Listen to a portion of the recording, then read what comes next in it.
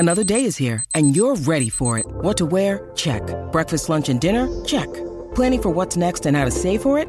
That's where Bank of America can help. For your financial to-dos, Bank of America has experts ready to help get you closer to your goals. Get started at one of our local financial centers or 24/7 in our mobile banking app. Find a location near you at bankofamerica.com/talktous. What would you like the power to do? Mobile banking requires downloading the app and is only available for select devices. Message and data rates may apply. Bank of America N.A., member FDIC.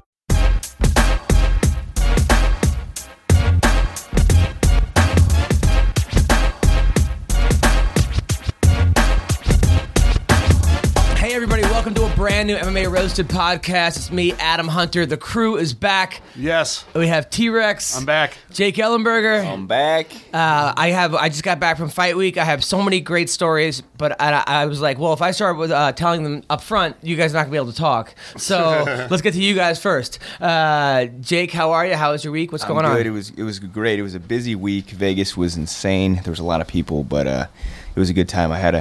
My brother Adam, my older brother, got married, so I had a wedding in Omaha, and then nice. I flew out early the next morning for a couple signings at the expo. And yeah, you actually took an all-nighter, right? You didn't go to bed at all. You went right from Omaha, no sleep. Early flight, yep, to Vegas. So then I got a little bit of sleep before the signing, and it was a little bit rough that day. Any tail in?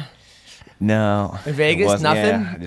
Yeah, I saw some girls hanging on you, but they were just cousins or something, or friends, or cousins. Being from Omaha, cousins. that doesn't really mean anything. yeah, that's actually that's the girl of choice, yes. Actually. So that was cool, and then I saw you at the fights. We'll talk about that in a little bit about the Weidman Machida fight. Wow, there's some great fights though. It was a good card. I mean, the main event was. We'll talk about that in a little bit, I guess. T-Rex. Yeah, man. I had a good 2 weeks. I haven't seen you in like 2 weeks. So Yeah. I went to Vegas for World Series of Fighting 10 and actually was in Derek Mayman's wedding. Derek Mayman beat up Dave Huckabee. I saw that. That was a good fight. It was a great fight. And so we went out that night, partied till 8 in the morning. Next day, went to Skrillex, had a beach party. So we went to that over at the XS in Vegas and stayed out till 8 in the morning again. And then the next night, we went to Hakkasan and stayed out till 8 in the morning again. Then by the time Tuesday came for my shows to start at Bally's, I was destroyed. But I had great shows. Boz Rutan came out. Didn't Boz beat you up, you were telling me? Yeah, he was. Boz came to the show with Steve Carl. And then we ended up all hanging out at the bar downstairs in the casino. And then Boz was... of course, imbibed. He got a little hammered, as we all did, and he got a little crowd watching him. And as he was telling stories, and then he just started using me as a practice dummy to show people his moves on the casino floor. So on the casino floor, Boz is demonstrating moves on you. Right. Are you are you drunk having fun? Yeah, or are I'm you drunk and I'm laughing my ass off the whole time. And Steve Carl's doubled over laughing, and the crowd's rolling. I mean, people are just like gathered around, and even security. I thought they were going to tell us to break it up. You're like, all right, you guys. But once they realized it was Boz, they were just like watching. I feel like Boz could almost be a comedian because he puts on a show when there are people watching. Hell yeah, dude, I don't know if people understand funny, a word he said when he's on stage, but I think he'd be great at comedy, actually. Well, I told him that night because when he had everybody in the palm of his hand just talking to the whole crowd in the casino, I said, man, you could do stand-up. And he was like, no, man, it's different when you're hanging out with your friends than at a bar. That's true. He was like, if I put a 2x4 on the floor right here and told you to walk across it, anybody in here would do it with ease and doing spins in the middle of it. But I put that same 2x4 20 feet in the air, people are going to be scared to walk across it. That's the same as doing comedy, which I thought was pretty cool that he said that. That's true. There's a good euphemism or whatever. That means he's thought about it. Yeah, exactly. But yeah, it was good, man. And then I just got back from San Diego with the family, doing the whole SeaWorld thing down there and chilling on the beach. Loved Nice. it. Great times. I had a crazy week.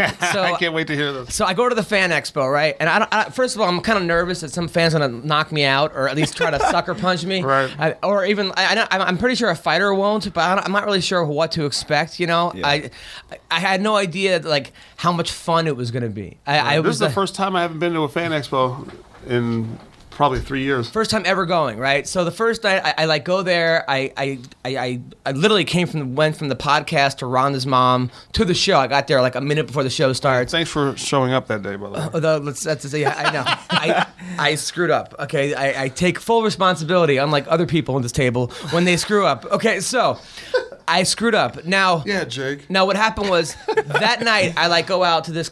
Tracy Lee is like, "Hey, we're having a party at like Dre's. It's a beach party, right?"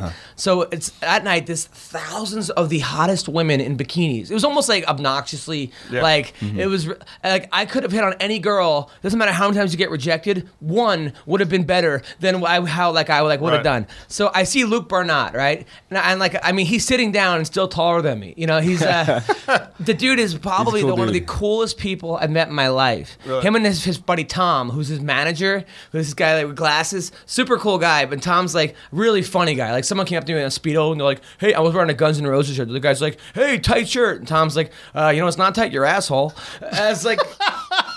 And I'm sitting there dying. He said it like under his breath, but it was hilarious. Right. And Luke Barnott's like, "Look, I'm an ugly dude. I know I'm ugly, but I get chicks." Like, but he had a girlfriend. He has a girlfriend back at home, so he was behaving. He was like one of those guys that when they have a girlfriend and they can't get pussy, they try to make everyone else laugh. Right. So Luke Barnott is dancing on like he's literally dancing on the tables and like the bar. So it's these little girls dancing and Luke Barnott, who's 7 foot whatever.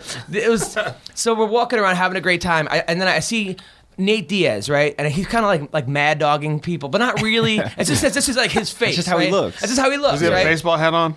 No, but he just looks like it looks like he's like that dog. You know how like you have like those certain types of like pit bulls that are just ready to fuck you up at any time, but they're really sweet dogs. But you're just like, do you know that if you fuck with their owner, that dog would kill you? You know, he's like that's basically Nate Diaz. But he sees me and his face lights up. Adam, and I only know him from like Twitter. He's like, he gives me a huge fucking like, "What's up, man?" He's like, "Dude, I'm sorry about your podcast. I want to come on. You're really funny. I'm not funny, but you're really funny, and I don't want to go on your podcast and have people think that I'm being it's like, I don't care if you like." He's trying to explain to me what, and he was honestly, Nate Diaz was probably one of the most humble fighters I've met, and people are gonna be like, "Well, are you?" No, I'm telling you, because I talked to him for like a half an hour, and it's funny because people were like I'm like, "Take a picture," right? He takes one picture of me and he's smiling, and then he goes, "Oh, take that again," and then the next one he's like miserable with a fist, like. Like most people take pictures and like they're like, "Oh, I want to get the other one, the way I'm smiling." It's the opposite. Like he totally like screw that smile. Yeah, he like broke character, and he was talking about like I was asking about like the Khabib fight, and Miles Jury had called him out at that time, and he's like, "Man, who's Miles Jury?" I'm like, "Well, I know who Miles Jury." Well, yeah, but who is like? Do you know who he is? I'm like, "Well, I happen to, yes," but he was like, but he was saying.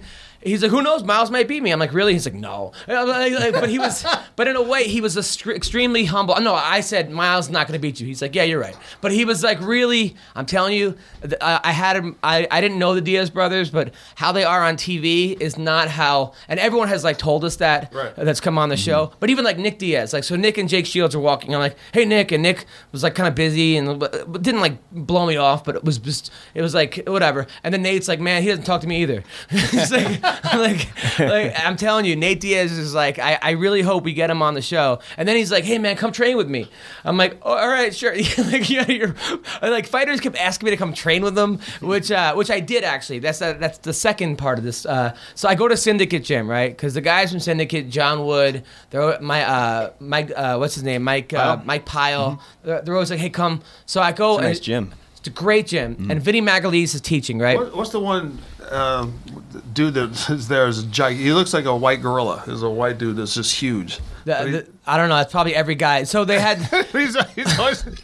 So I go to Syndicate, right? I'm trying to think of his name. And they're getting ready for Grappler's Quest. So they just do an hour of live rolling, which me, like, I'm 36 and I'm not in. I'm on antidepressant shape, you know. So it's one of those things. I'm like, I did not want to do an hour of live rolling. Like after like going with, so I go with people for 5 minutes. I'm holding my own. But you know, for me at least. But then, cause I wrestled, but I'm going up against one kid that's like 110 pounds, and I can't submit him, and I'm dominating him. But I'm like, "Oh, that little fucker knows how to." So I'm doing well. I'll go up against a huge guy, and then Vinny's like, "Hey, why don't you roll with me?" So I'm thinking Vinny's gonna take it easy on me. I mean, he's like a Abu Dhabi champion and I don't know, the best in the world in jiu-jitsu, and he beat Chris Weidman with a flying triangle. Like, okay, Vinny made me tap like fucking. It was his birthday. Maybe this was his present. But I was like, at first I went from like trying to do something to him to just trying to not tap to survive. Like, dude, I felt like a helpless kid going up against Vinny Magalese, but it was still cool. I was actually happy, but I'm like, I'm not gonna tap. Yeah. And then as I was limping out of the fucking thing, I'm like, why did I? As he's giving me an ankle lock, why did I not fucking tap to that? It was crazy. It was. So that was. He is one of the best in the world. He's a cool dude though. Fun guy to roll with. I mean. Super nice. And then afterwards, he's like, hey man, he's like, I tell you, you've done this before. I'm like, I wrestled in high school, and you know, I was trying to make myself feel better at the time. And he's like, no, he's like, you're good. But he goes, I can tell, you know, you're good on top. But then I was like, but then he also told me that Alexa Davis was going to beat Ronda. So based on what I don't know if I could really believe what he said. So that was that. That was crazy. But the crazy part about fight weekend, right? So I go there, and the girl with the purple hair came with me from Canada. From Edmonton? Edmonton. Oh, she showed up? Yeah, she came. She'd never been to Vegas before. Oh, snap. She's never been to a club before, right? So what? Oh, I don't know. She's super sweet. She seemed cool. She's really, really cool chick. I mean, she lives in Canada, has a kid. I don't know. She's just like right now. She's a really, you know, I like her. She's a really cool chick, but I don't know if I see much longevity here. But she's really, really cool. All right. Did she queef in your face this time? She didn't queef in my face at all. Right? So, but the funny part was that, like, man, I could have took Carmen Electra on this trip, and I would have got. I'm like, fuck, like things would have went well. I like pull up to like the love I got from the fans. I go to Lion Fights to see Tiffany Timebomb, who looked awesome in her fight. She killed it. So the lot was full, right? And then someone's like, the valet guy goes, MMA roasted.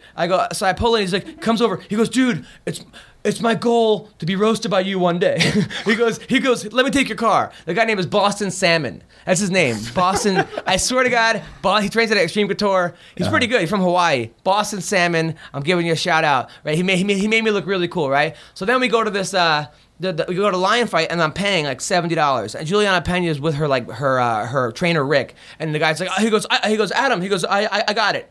He fucking lays out the money, pays for me to go in. Like, I was like treated like a king. And then some little 12-year-old comes over and goes, MMA roasted, you make me laugh all day. And all I kept thinking about is like my like blowjob and fisting jokes that I put out there. Like, it was sort of strange.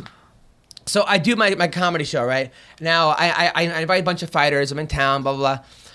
Like the fights. So Forrest Griffin had blocked me on Twitter, right? He didn't like, because I made a joke about when he ran out after his fight against Tito, he tested positive for bath salts, right? So after that, I guess he was annoyed. He blocked me. So him and Matt Hughes came to the show, and they're like, if he's not funny, we're gonna heckle him, right? So, oh God, dude, the crowd, all right, they put him up in like a VIP section, which I kind of wish they didn't. I kind of wish that they put him up closer, because I would like to fuck with him more. The crowd was like a bunch of old people up front that had no idea about fighting, just the regular customers. Right.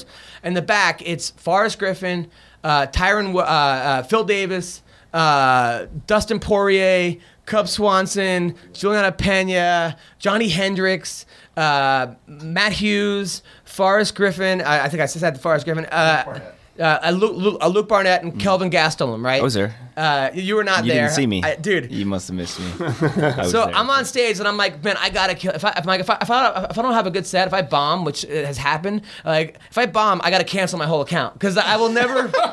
I have to get out of the MMA. I will never hear the end. Yeah, next time you say something funny on Twitter, they're gonna be like, "Oh, now you're gonna wait to be funny." Oh God, it'll just be like, "Hey, you know." Wait till now to be funny. So I'm like, and then I'm like, and it wasn't an easy crowd. Like the crowd, I could tell from the opener. The opener fucking tanked it, and he had some funny shit.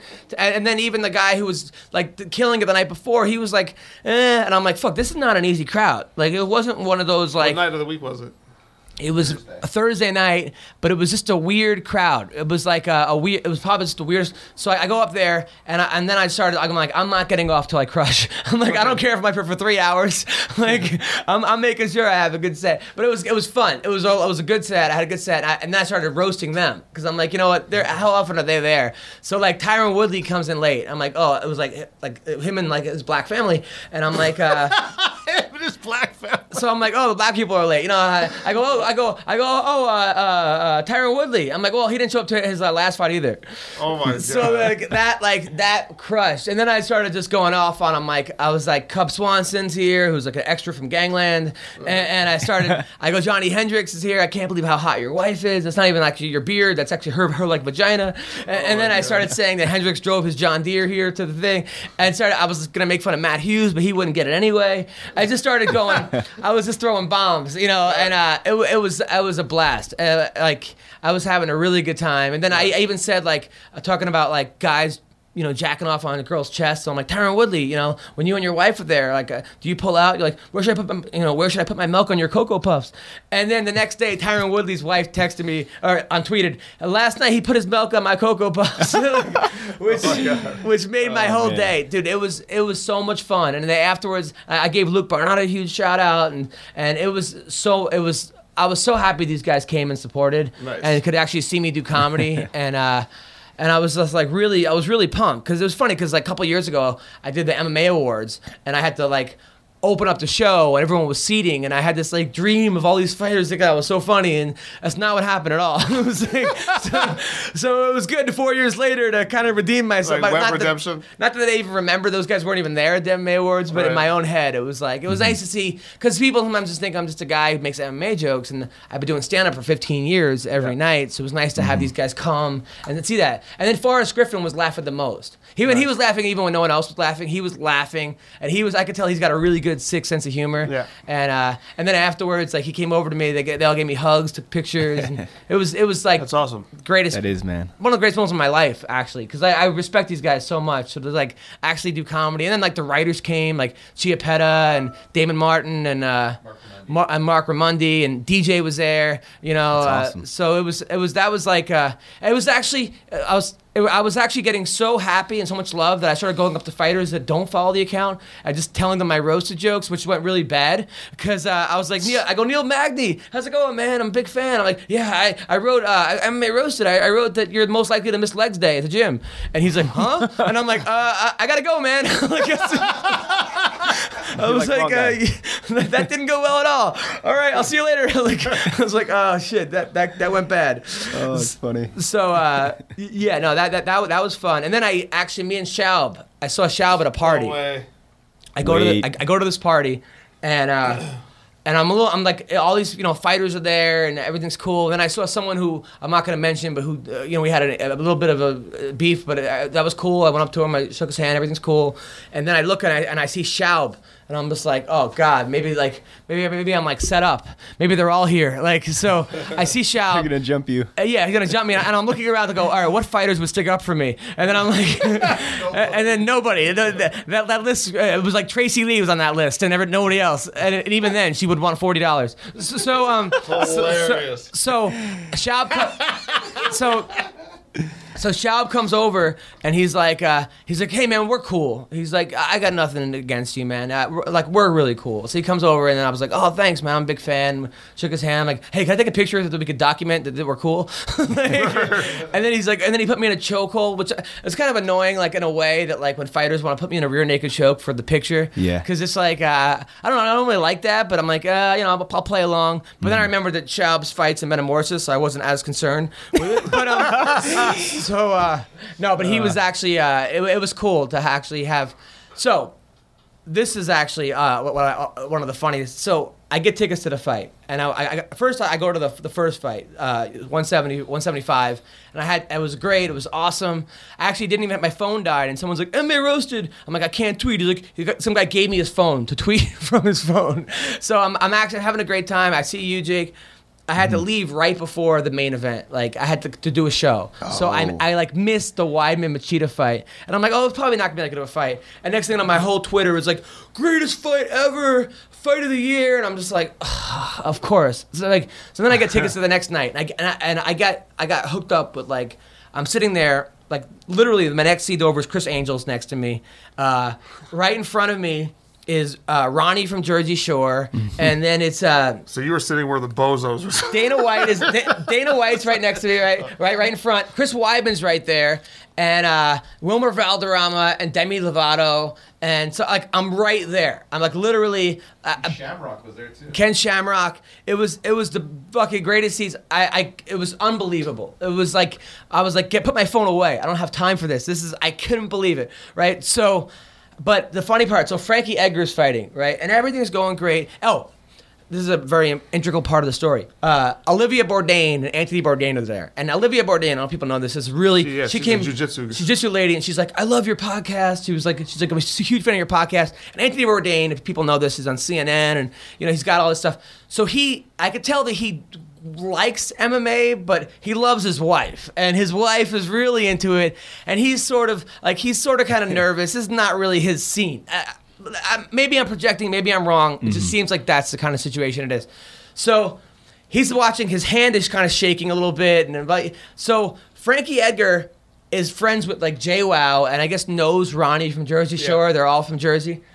So Ronnie from Jersey Shore is wearing a tank top and sunglasses. Frankie's on fighting, and all of a sudden you see Ronnie go, fucking Frankie, kill him, beat that motherfucker.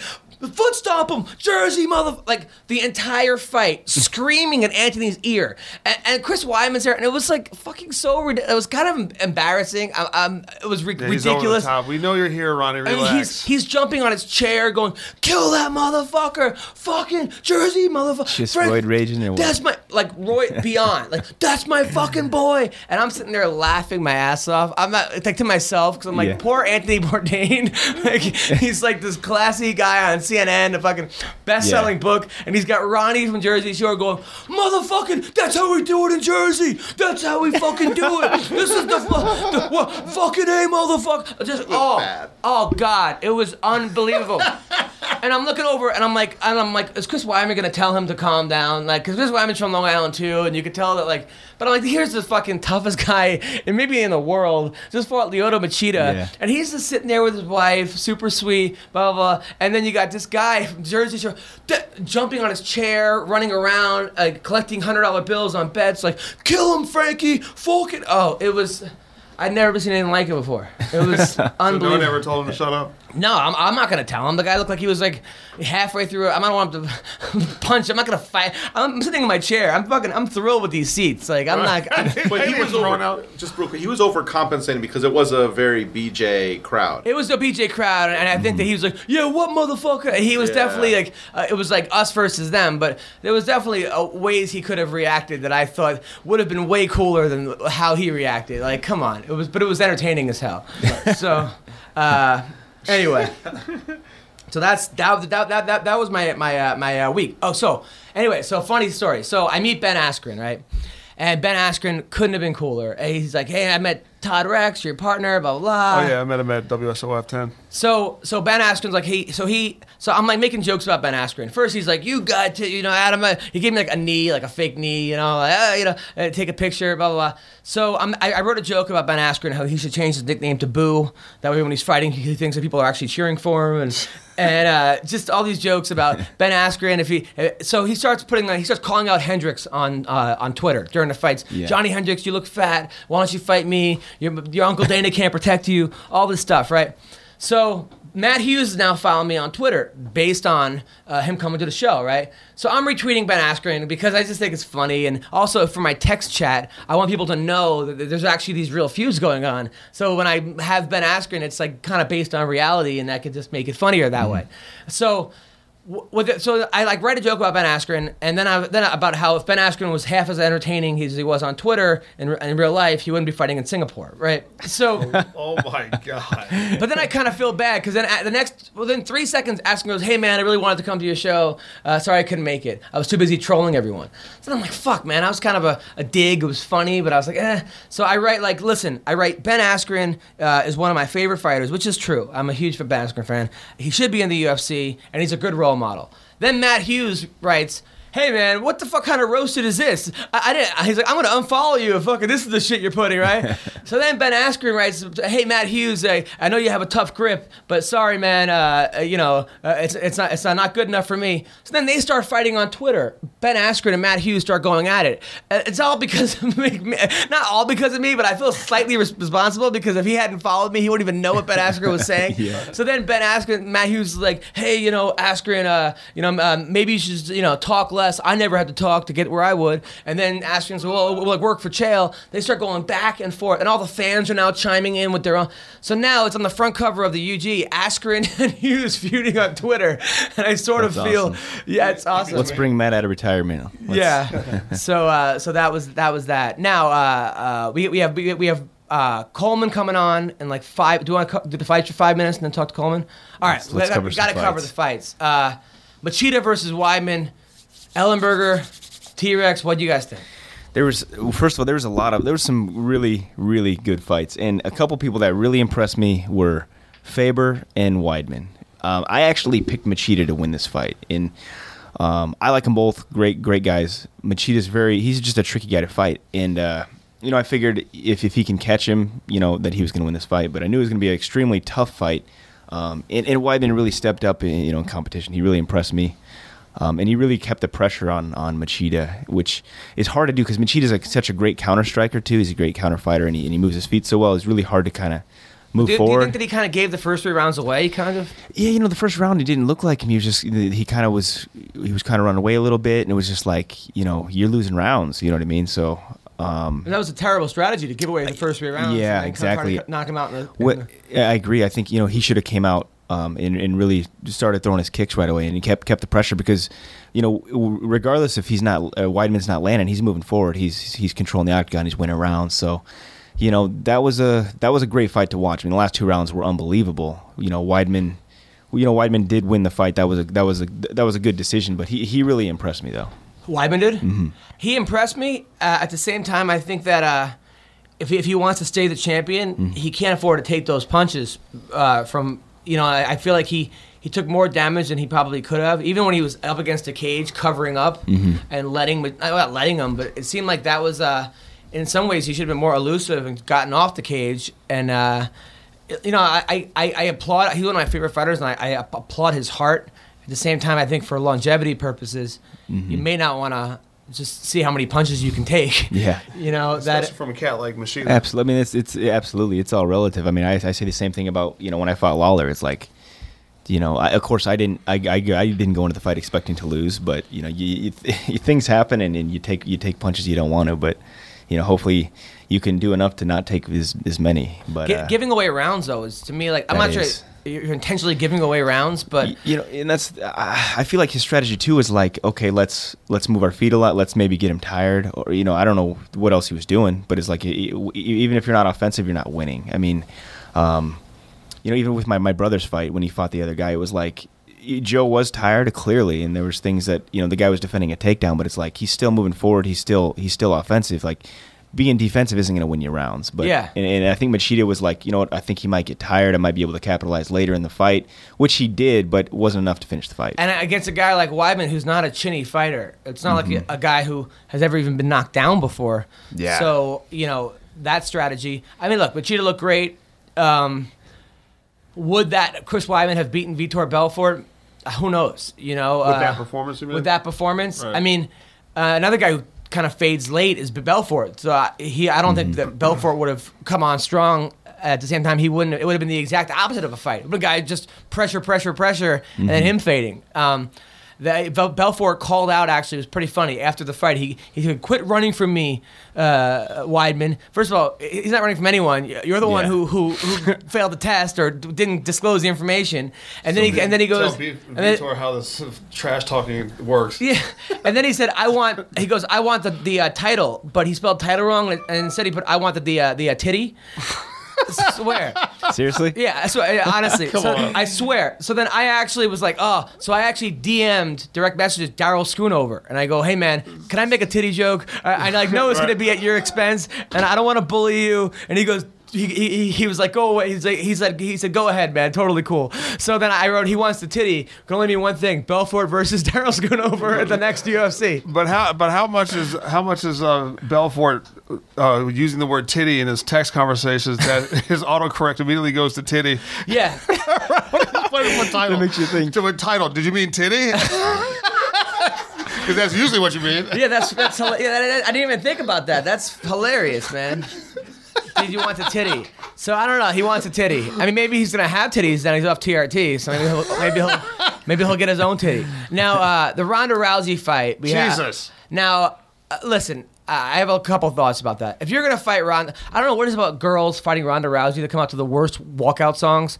Don't come out to Lord, okay? I mean, please don't come out to Lord. We're going to be Roy. I mean, it was just weird. It was That sort song's of... not even hot anymore. That just makes me uncomfortable. It made everyone uncomfortable. It did sort of make and then, what's your name? Misha Tate came out to Katy Perry. Hear me like me roar. Oh. I mean, what is... I understand. Look, I'm all for women's MMA, but like, I 100% support it. I love it, actually. I think it's awesome, and I love watching him, and I love coaching girls and guys, but we got to do something better. There's something cool about these guys coming out to hip-hop or AC/DC or Guns N' Roses. When you got coming out to Lorde and Katy Perry and Enya and like the freaking... And the Yanni and the... Sarah McLachlan. The Indigo Girl. Yeah, I mean, might as well come out to that terrible song with with like that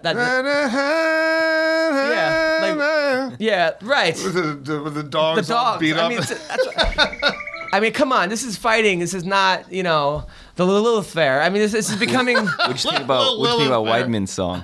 What do Tom Petty? Well, Tom Petty, I won't back down, right? Yeah. And that's kind of, at least Tom Petty's cool. And, and he always comes out to it, and I that's better than We're Gonna Be Royals. I mean, this is... Oh, yeah, without a doubt. So anyway, the actual fight itself. Look, I mean, Ronda Rousey, her boxing is improving. I've always wanted to see her box. Yeah, I mean, she hits hard. That judo throw is Dude, that judo throw is ridiculous. That judo is ridiculous. And look, I kind of feel like it's like Tyson in the '80s clearing out this like the division of like, you're like, who's gonna beat him? Because it's sort of like in the original UFC in some way. She's so advanced, more advanced than these other girls. I hate to say that because I like the other girls, Oh, yeah. But it just seems like this is like. I think the reality too is it's the women's division is just not as deep as the men's either. You know what I mean? You got a handful of good quality fighters, and then there's kind of a drop. Well, there's like 9 not... all women's wrestling teams in the college. True. I mean, how many women and female boxers do you know professionally? I met 3 in my life. I mean, it's just not. There aren't as many women doing combat sports as there are men. Sure. So of course it's going to be and Ronda Rousey, when you have like a mother who's a world champion waking you up with arm bars saying always be ready and you have a girl who's getting the best of everything and who's taking you down, the 170 pound guy ranked top 5 in the world, and you're telling me from your, not like I heard it, you're telling me she's taking you down in practice. She's thrown me, yes. She's thrown you. Oh yeah. So it's like, who's gonna beat this girl? Now I know it. the other hand, the other thing is that her entourage is getting bigger. The distractions are getting getting more, and it's the first time after the fight that we've actually. It seems like Dana is actually considering Cyborg. He's like, if he goes, listen, if I sign Cyborg, I don't want to hear it from you guys. And I feel like in a way, it's kind of, he kind of has to do that at this point, because it's like, all right, we get it. Ronda's beating the crap out of everybody, and there's nobody that really is showing that they can do something. I mean, everybody that looks like they have a chance gets whooped. Well, maybe number one, maybe she could beat Cyborg. I mean, based on her performance last time, Cyborg's be at 135. Cyborg lost her last kickboxing match. She hasn't fought in a while. Maybe Ronda beats her. And also, but at the same time, that's kind of a risk. Now, Ronda does bring, I mean, look, as I consider myself a hardcore fan. There are more hardcore fans than I am. There are guys that, especially at the convention, that I met that they know everything about from the beginning of UFC 1 to now to before that to Pancration. Look, I'm not gonna say okay, but there is a certain element of this rock star celebrity that when you see Justin Timberlake tweeting about the UFC and Ludacris and now Demi Lovato. I think a lot of people are like, it's kind of, in a way, it rubs people the wrong way because they're like, well, look, now who are these people now jumping? Look, if you ask Justin Timberlake who Costa Philippou is, I don't think he's going to say, he's the, I don't think he's going to say. Middleweight. Yeah. Badass from the UFC. Yeah, he's not going to say that. At the same time, look, I like the Super Bowl. I watch Super Bowl. You ask me 3 players on like the Jets, I don't know, and they're like my favorite team. So am I not allowed to tweet about the NFL? I mean, so it's like we want the sport to be mainstream. Everybody wants that. At the same time, there is sort of like a bandwagon. People jumping on that, like, are you a really big fan, or if X-Arm catches on, are you going to jump on X-Arm? So there's I could see it both ways. What I'm saying. Sure. No, absolutely. I mean, I think it's great too. Just a lot of the new eyes that she's kind of bringing in. She's really turning the dial too with the fan base of the sport. I think it's not only it's helping the UFC, but it's helping the sport, women's MMA. But they're going to have to continue. That's the challenge. They're going to have to keep finding new challenges for her. But the whole thing about like her hugging Kieran Lutz and her cast of the Expendables. I mean, that is sort of like, it is kind of annoying. There's something annoying about seeing the Expendables cast on the front row. When I get it, but I honestly, in a way, I'd rather see that guy who has like every collection action figure of in the front row. Right. In a way, maybe I wouldn't, but I feel like he kind of deserves to. But that's such is life. I mean, that's life. But at the same time, I'm sitting there at the weigh-ins, and there's a guy who had like 19 action figures. This is like a 40-year-old man walking around fucking dolls. 4-year-old virgin. Of like dolls and going, oh, hey, will you sign? I mean, there was a guy with a Chrissy Mack hat who came to my show. Well, that was kind of cool, actually. I happen to like that guy. But it's good that it's mainstream, and I think it helps. It only helps everybody because the more mainstream it is, actually, the more it's going to be on television. The less you're gonna have to pay for pay-per-views in some ways, maybe, and the more fights you're gonna see. So that's the upside. The bad side is that you're gonna have Justin Bieber in like the octagon going, yeah boy, or something, whatever he's gonna say, and you're gonna roll your eyes and be like, where was this guy? At UFC 72, whatever. So he's still in his daddy's scrotum. We're gonna get to Mark Coleman now, the Godfather of Ground and Pound, and then we also have Phil Baroni on the show. Yeah. And our third guest, we have the youngest guy in the UFC. He's a stud too. He's a badass fighter. Jake Matthews. Jake Matthews. Jake Matthews is on the show. I somehow. All right, Jake Matthews on the show. Youngest guy in the UFC. He's 19 years old. Started training at 15. So in 4 years, he's in the UFC after his first jiu-jitsu class. So I can't wait to talk to him too. Jake Matthews, Mark Coleman, Phil Baroni. All right, so we got Mark Coleman, who is the godfather of Ground and Pound, UFC champion, world silver medalist, 7th place in the Olympics, NCAA champion, Pan Am champion, complete badass. How are you, Mark Coleman? How's everything going? Well, that helped out a little bit, that introduction. That made me feel a little better. That was very nice. It was long enough that you had a few minutes to warm up, too. It's the truth. You're here with you're on with me. Yeah. You're on with. Give me a nice little warm up time. No worries. You're on with Jake Ellenberger's on with. I appreciate you watching out for me on that. No worries. You got T-Rex as well as Jake Ellenberger here. What's going on, man? How you doing? Nice. What's up, fellas? Not much. Or one of those. Hopefully, one of those isn't a girl. No, absolutely not. You know Jake Ellenberger. He actually. Of course I do. Does he wrestle?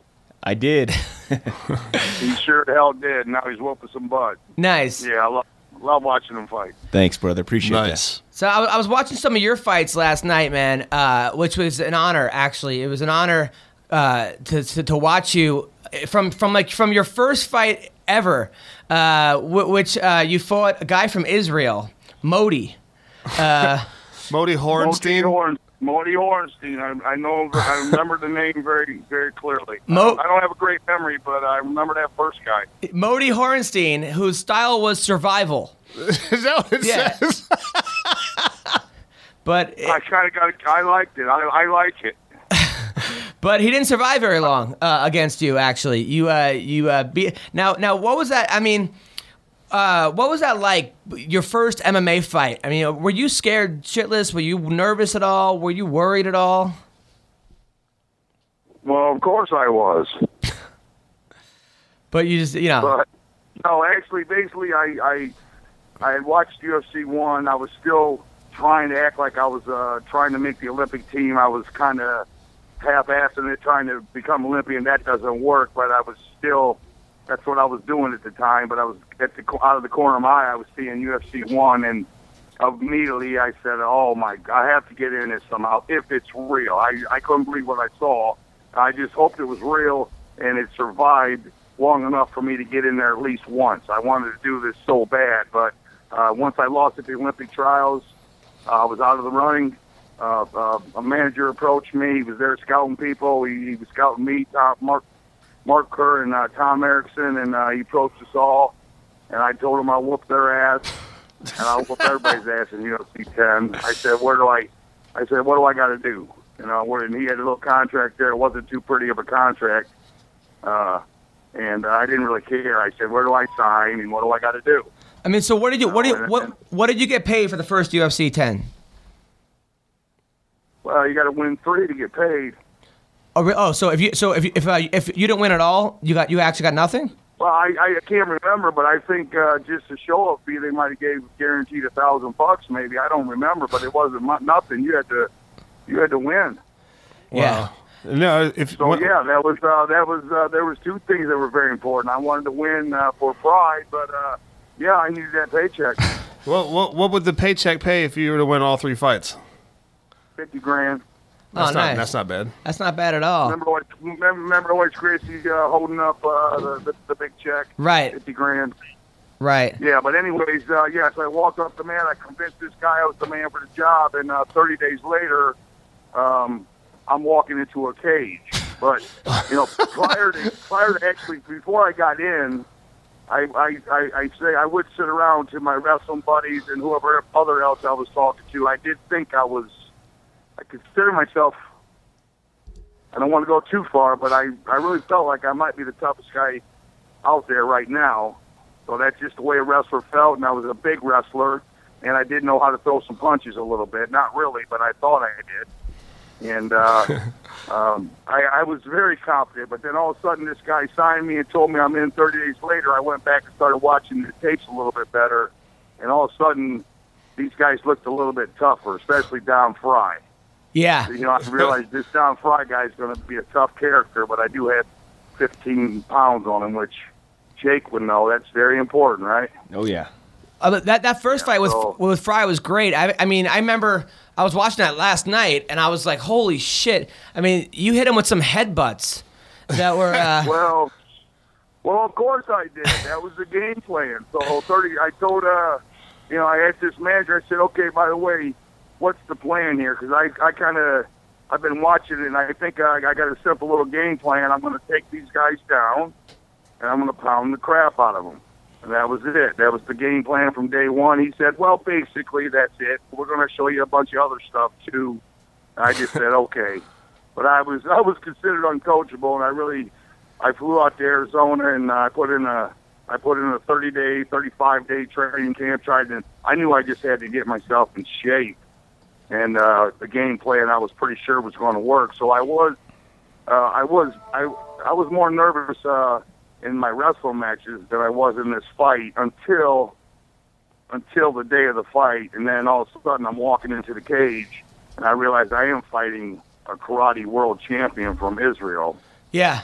So then the doubts, they might have started creeping in as I'm walking in, and I was wondering if this guy did have a Karate Kid big 360 back kick that's going to plow me in the head and end my talking for 15 years for real quick. You know, I wasn't worried about getting hurt. I was worried about getting embarrassed. You know, so I just hoped. And unfortunately, back then, some guys do have that kick nowadays. But back then, his first thing he tried was a front face kick, and well, pretty much I just dropped underneath it and grabbed the other leg and took him down, and I began ground and pound. But I didn't have to wear gloves. My coach talked me into wearing gloves because I didn't want to wear them. I thought they was going to get in the way. And then I hit this guy about 5, 6, 7 times pretty hard, and I didn't do a lot of street fighting. But in the few that I did have, it really didn't take much at all. 1 or 2 punches and the fight's over. But this guy's taking 8 or 9, 10, and he's still fighting. And he finally tapped out pretty quick, relatively easily from compared to what I was about to get involved with. But I went backstage and told my coach I was taking my gloves off because they were getting in the way. But luckily he convinced me I needed them because I had Big Daddy Goodrich in the second round, and I had Don Fried in the third round. And the one good thing about your hands hurting so bad is that means your face isn't getting hit. Yeah. Yeah. So my hands after the fight, the next day they were. I mean, they didn't break or nothing like that, but they were swelled up like for 30 days. It seemed like they were just huge, painful. But it was great. It was just a good just a good reminder. I was in the right place at the right time. You know. That Goodrich fight. We were watching that too. We were watching that fight too, and at one point he started scaling the wall. Yeah, wall crawling. That's what's going on out there. We're all learning on the job, and that's the first time I had somebody scaling the wall. I wasn't sure what to do. I just I took my time a little bit, but I was picking them apart. I mean, he had his hands on top of the wall.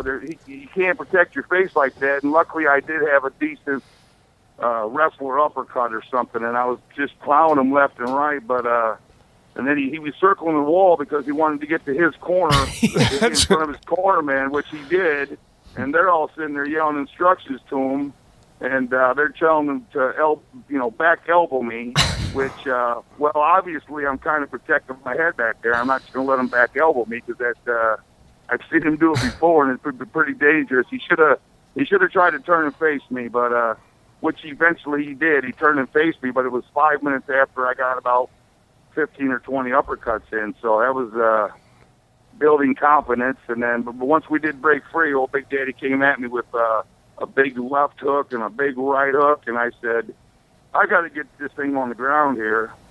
And that's what I did, and pounded him too a little bit. Yeah, but then you sunk in your legs, and he tapped to that.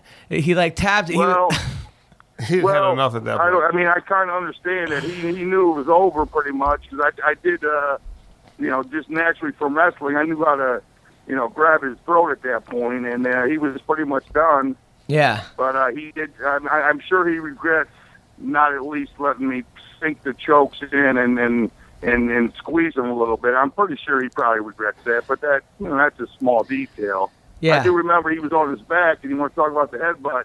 I sit there, I smashed him with about 10 headbutts on the ground, and I looked at him, and Big Daddy opened his mouth wide open and exposed his teeth. I don't, either his mouthpiece or his teeth, I don't know, but he just opened his mouth, and he was trying to convince me to headbutt him right here, which luckily I was smart enough to realize. Luckily, I was smart enough to realize I could lose that battle because you got headbutts. Nobody realizes it does take a little technique. Yeah. You do it wrong, you hurt yourself. Did you practice headbutts in training on people? Oh no, of course not. But no, it's kind of natural. You use the hard part of your head into the soft part of the other guy's face, but I don't think you go right for the teeth. I mean, Big Daddy was giving me a free shot right in his mouth, and I decided against it. And I just moved it over to the right a little bit, and I moved it over to the right. And I hit him in the eye, and that's crazy. And then he bellied down, I think, and I was hoping it'd be nice to get I don't know what they call it. It had been my first submission and probably my only submission ever. No, I didn't net Craig Severn. I forgot about that. It's not really a submission hold, but it was that night. Now I was watching some of your old wrestling videos. Now I thought that there was one match in the Olympics and it was 0-0. It was like a 9-minute match, and the guy threw you with 1 second left, but I don't even understand how he even scored with that. You know what I'm talking about? Obviously. Trying to think of his name, Uwe Schwabi or something. The guy from Germany. Yeah. Yeah, I beat him a year before in the World Championships. He was like a 19-year-old superstar kid, and I beat him in the World Championships a year before, but it was fucking tight, real tight.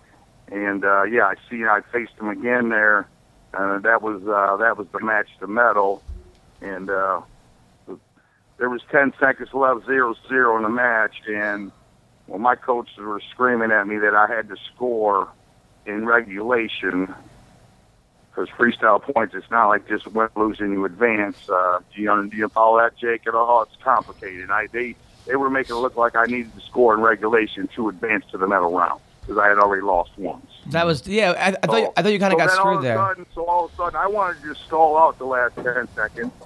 Just stall out, tie him up, and go into overtime and look for a beautiful shot. But I was under the impression I had to score in regulation, and I took a nice double leg shot.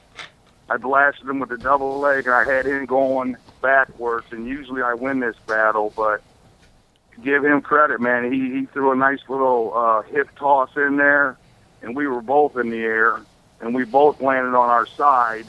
And I'm not going to lie, I watched it a lot of times on frame by frame. And in freestyle wrestling, your back has to expose past 90 degrees, and I'd say he got to about 86. Yeah, it was close. I didn't expose, but the referees, honestly, they don't like Americans. They don't like American wrestlers, and I looked back and I was like, no, that wasn't, no points, and the guy puts up a 3 sign, meaning I was up in the air and exposed my back. He put it up. He looked to the side. There's two refs on the side. They both held up the 3 card, and basically the dream was over, and it was not a good feeling and not a good night. I didn't get over it for a while.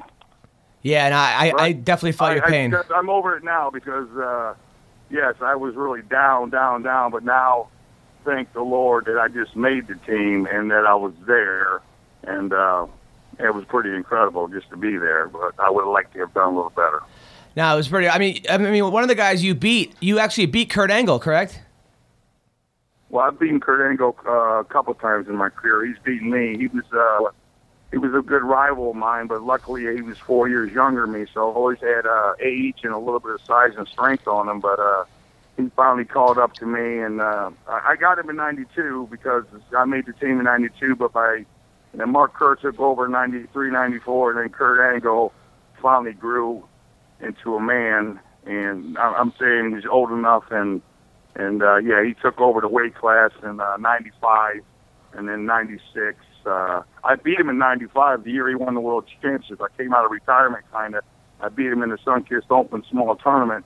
But then he went on to win the World Championships that year because he stayed on track, and I probably took a left turn. And then he went on to win the Olympics. But, Kurt Angle was a fantastic wrestler who he always wanted to get in MMA, but unfortunately he had too much going on. And now the first time I've actually I watched MMA back in the original UFCs, but then it was sort of like when I was growing up, I remember watching The Smashing Machine, which was the most insane documentary. It was sad. But I mean, it was not sad for you. It was sad for Mark Kerr. Oh, yeah, for Mark Kerr. Now, how much did that change your life?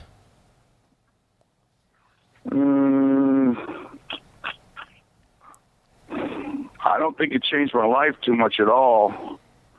But I thought it was incredibly neat, and it was.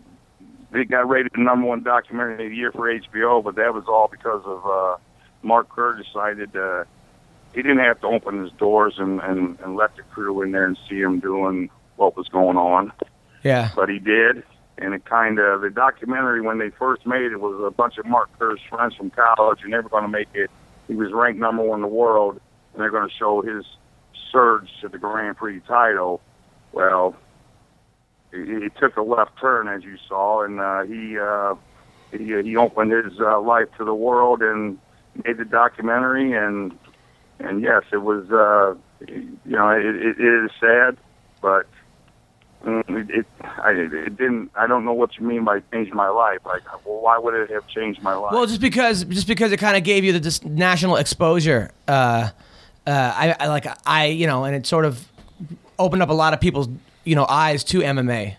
So I was thinking on like. Okay, well that's great to hear. So in that way, I guess yes, I helped open up some eyes to MMA and this and that. But it's not like all of a sudden I got all this attention and they was offering a bunch more money for me to fight. My paycheck didn't go up, so it was very cool. And I was definitely not supposed to be playing. It's not a role. Yeah. It wasn't meant for me to be. That wasn't the way it was supposed to go, and that wasn't the way it was supposed to end up. And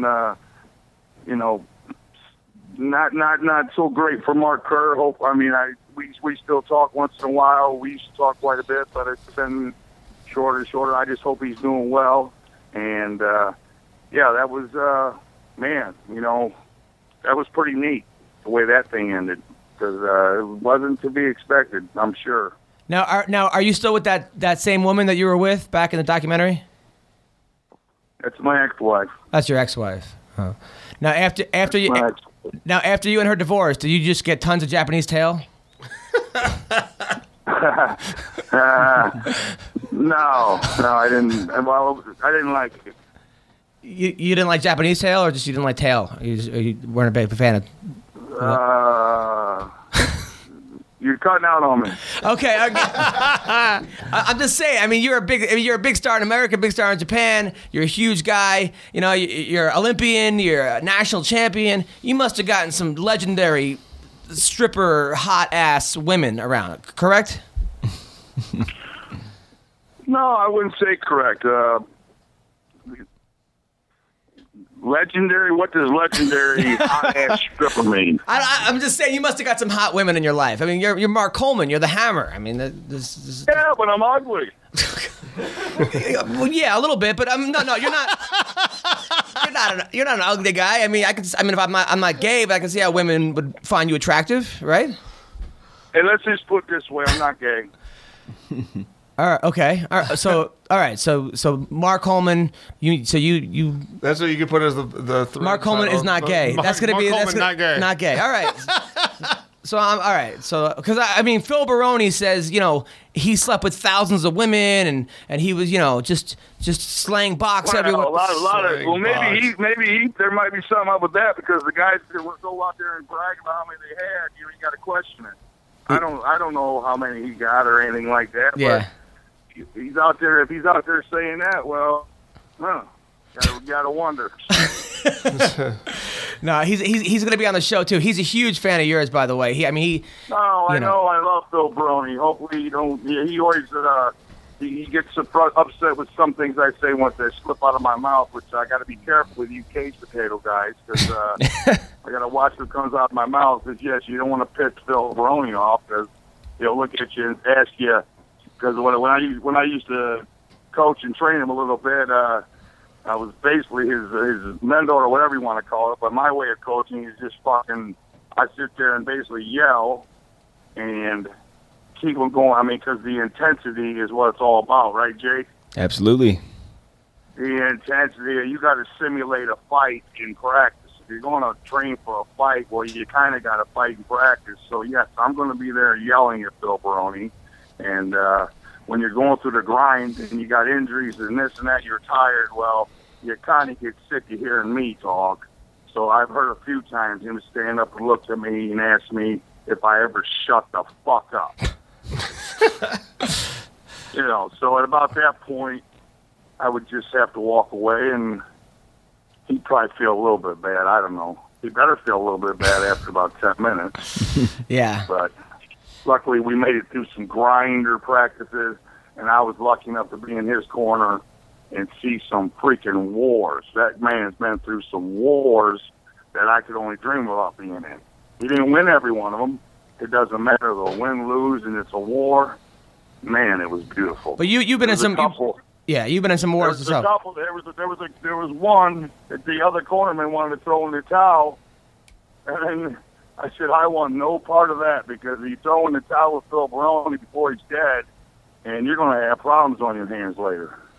Yeah. So no, we had to wait for the referee to stop it, but no, don't throw in the towel on Phil Baroni, and that's what I told everybody. Don't ever throw the towel in on me till the refs phone somebody off me, or I'm done. Now I remember. Now Phil told us a story about how after the Shogun brawl, it was like you and like your dad were fighting against Shogun, and then it like went back to the locker room, and Rampage had your back, and Randleman. I mean, it was just a crazy story. Will you tell that story? Kevin wasn't there. Kevin wasn't there. Oh, okay. Kevin wasn't there. So he's my boy, but it would have been a nice time to have him in the corner, and Rampage. So that's where Phil gets a little pissed at me because I say it wasn't my strongest corner ever, and he takes it very personal, and he's pissed at me because I said that. But honestly, I've had in the past. Phil Baroni's my number one corner, man. Don't get me wrong. I want him on my back. It's tough, though. A lot of my corner guys are good. Brandon Henko's a badass. But Baroni, I want him in my corner. But I brought my dad over. My dad's not a corner man. He is a corner man, but he's not. He's 72 years old. He's 16-0 in the streets, man, by the way, back in the day on street fights. He went undefeated in his day. I think I said that after it was all said and done, but your dad's a badass? My dad's out of the picture, so Baroni, don't take it personal. It's just me and you, buddy. And I'd like to have a couple more. Yeah. Randleman, Hinkle, Sims, somebody, because I got Brazilians flying at me from all directions, and I had to worry about that, and I had to worry about my dad because I looked over and he's trying to get through the ropes coming in the ring, but I had to yell at him, stay the hell out, because if somebody would have hit my dad, well, you're gonna have a tough time slowing me down. Yeah, I wouldn't be able to take that. So yes, it was crazy. It happened, and I kind of knew it was going to happen if I beat Shogun, which for some reason that's one fight that I was super confident. Probably had a lot to do with my training. I did have a good camp. And I knew when I beat him, we were all good friends before that. Before the fight, the shooter box and Hammer House, we got along great. But I knew everything was going to change when I beat him. And all it really was going to take is me to look at their corner, which I did. And then, sure enough, Shogun's brother, what's his name? Ninja. Yeah. Yeah, Ninja jumps right in the ring. And he's in my face, and when you take the clock off and you take the rules off, well, all of a sudden I can punch. I was never that great of a puncher on my feet. I could hit pretty hard on the ground, but in practice I could throw a nice right hand. But the no refs, no clock, no nothing. I'm getting attacked. Yeah, Silva, Ninja backed right up because I asked him if he wanted some, and he backed up, but then Wanderlei Silva was making a beeline right towards me. I didn't see it coming because Baroni was right behind me, holding me back. And then thankfully Silva got tripped right before he got to me, fell into my leg. Baroni jumps on his back, and I took a couple big haymaker swings that Baroni later said, "Why don't you ever throw a punch like that during the fight?" Because I took some nice bolos. But I'm not going to lie, both of them missed. But if they would have hit, it would have been nice. But I missed. I got shoved right up against the ropes by about 6 or 8 Japanese officials or whatever you want to call it. And but the Brazilians were coming. They were coming, trying to get there. A couple of them took some cheap shots over the top. But if you throw a cheap shot and you don't really hit, you look really sad. Yeah, that's true. So it was nice. It was fun. It was about as intense as it gets. My dad's there. I'm getting attacked. I look down, It's only lasted 25 seconds, but it seemed like minutes. But all of a sudden, I'm up against the ropes, and I look down, and there's Wanderlei Silva with Baroni on top of him in his car, and he's right below me. So, I mean, if you follow me, what is my option here? Head stomp? To punch. To do what? To start stomping him. Well, his favorite move. Oh, yeah, the soccer kick? He's the ex-murderer. Yeah. He stomped everybody.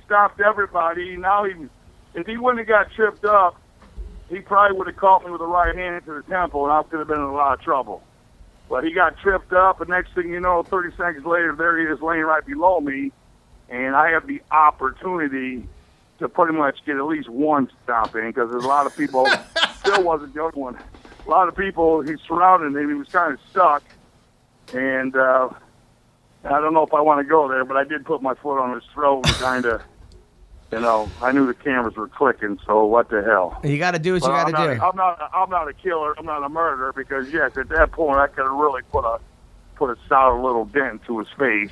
Jesus. Which I'm saying, if the situation was reversed and I was on the ground, He would have done it. I don't know what he would have did at that point. I think I would have bit a couple heels to the face, but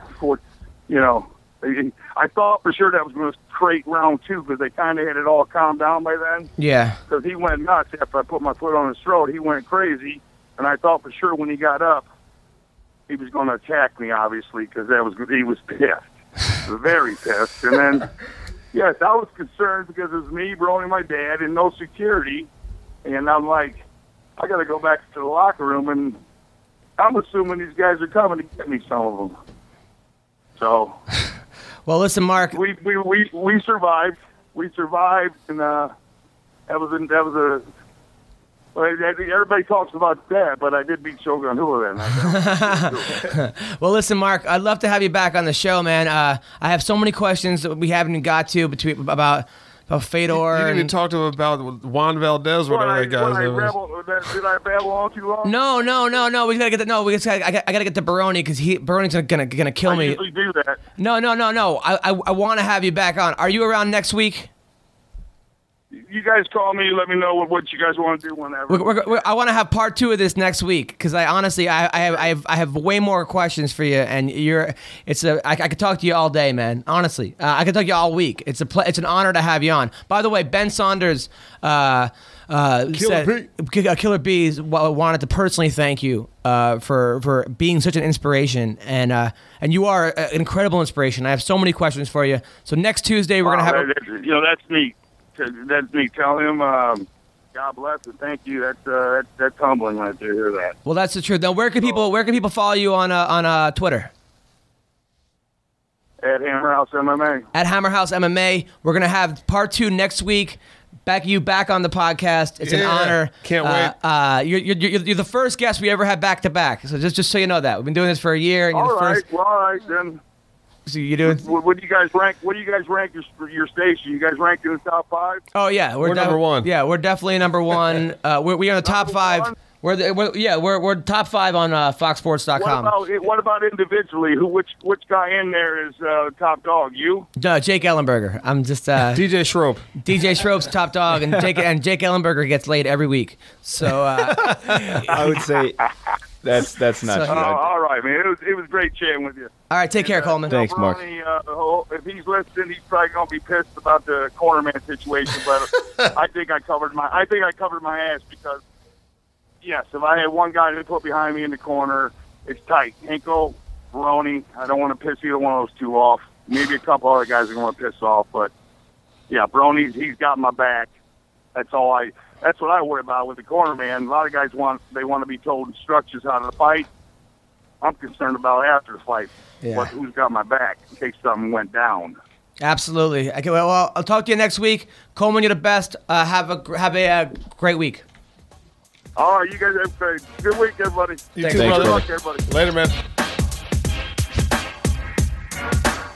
Hey, Phil Baroni. What's up, man? What's up, man? How's it going? We heard legendary stories about you from Mark Coleman just now. How are you?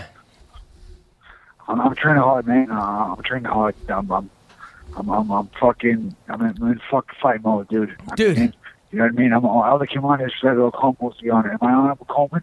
Yeah. Coleman said. What's up, Coleman? No. We had Coleman on earlier. We talked about you though. We said he said you're the guy. Yeah, he said you're the. He my said man. yeah. He said that. I thought I was on here to help him, bro. I mean, not for nothing. I really got nothing to say. I came on this show to towards Coleman and put him on the spot to make sure he's in my corner for this fucking fight. But he's not on the show, so I really got nothing to fucking say, dude. Phil. I'm fucking training. I'm gonna fuck this dude up, and that's about it, man. I'm training my ass off. Fucking, I don't want to hear no fucking shit about my weight and nothing else. I'm fucking training hard, and I'm fucking this dude up. You know what I mean? I'm not fucking doing a fucking comedy show or talking. I got no fucking jokes or fucking story. You know what I mean? Yeah. The fucking what? No, yeah, totally, man. All right, man. I mean, that's it, dude. I mean, whatever, man. Sorry, but I'm not even fucking sorry because I'm not a fucking comedian, and I'm not here to fucking tell jokes or tell stories.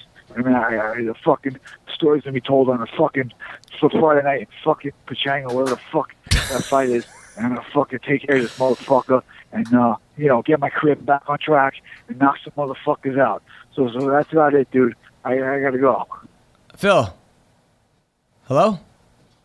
He had to go. All right. Well, that was Phil Baroni. We call that the Baroni Minute. He is he is pumped. Dude, we got to put that on though. That's fucking awesome.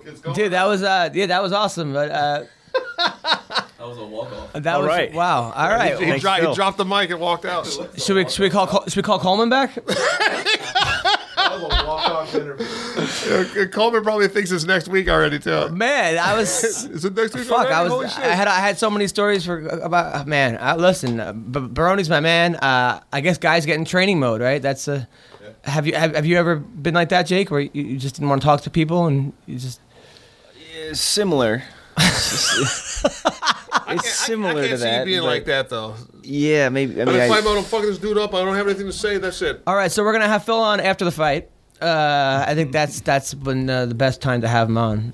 But yeah. All right. So What else we got going on? all right. So Tough it out. the Ultimate Fighter finale. Yes, that was pretty badass. That was. I'm happy. My man, Truck won. Eddie Truck Gordon Yeah. kicked some ass, and What'd you think about your boy Gutter? Gutter got killed. Yeah. Gutter. He I'm actually. You know what? I might catch some shit. I'm glad he did. really why? You know, I thought it was a schmo on the show. He talked a lot of shit, and then when he finally got the opportunity to fight, he started. He was like, "I'll fight anybody. I don't care. Anytime, anywhere. I'm here to kick ass. That's what I'm here for." All right, so you're about to fight. Oh no, yeah, I'm about 75%. Dude, just say you're ready to fight. You don't have to say your percentage. You're kind of like giving a little exit clause right there in case you get your ass whooped. Oh, it was only 75%. yeah. Oh, you beat me at my 70%. Yeah, I was at 75%. Yeah. Dude, just shut the hell up and fight. And he talked all that smack, and that's usually what happens when guys have a big bark. Their bite isn't that strong, and I was kind of hoping that was going to be the case, and it was. You know who I felt bad for was on 175 was Stefan Struve because I really wanted to see that fight with Mitrione, and actually the night before I did too, man. I was really interested in that fight as well. What happened? You know?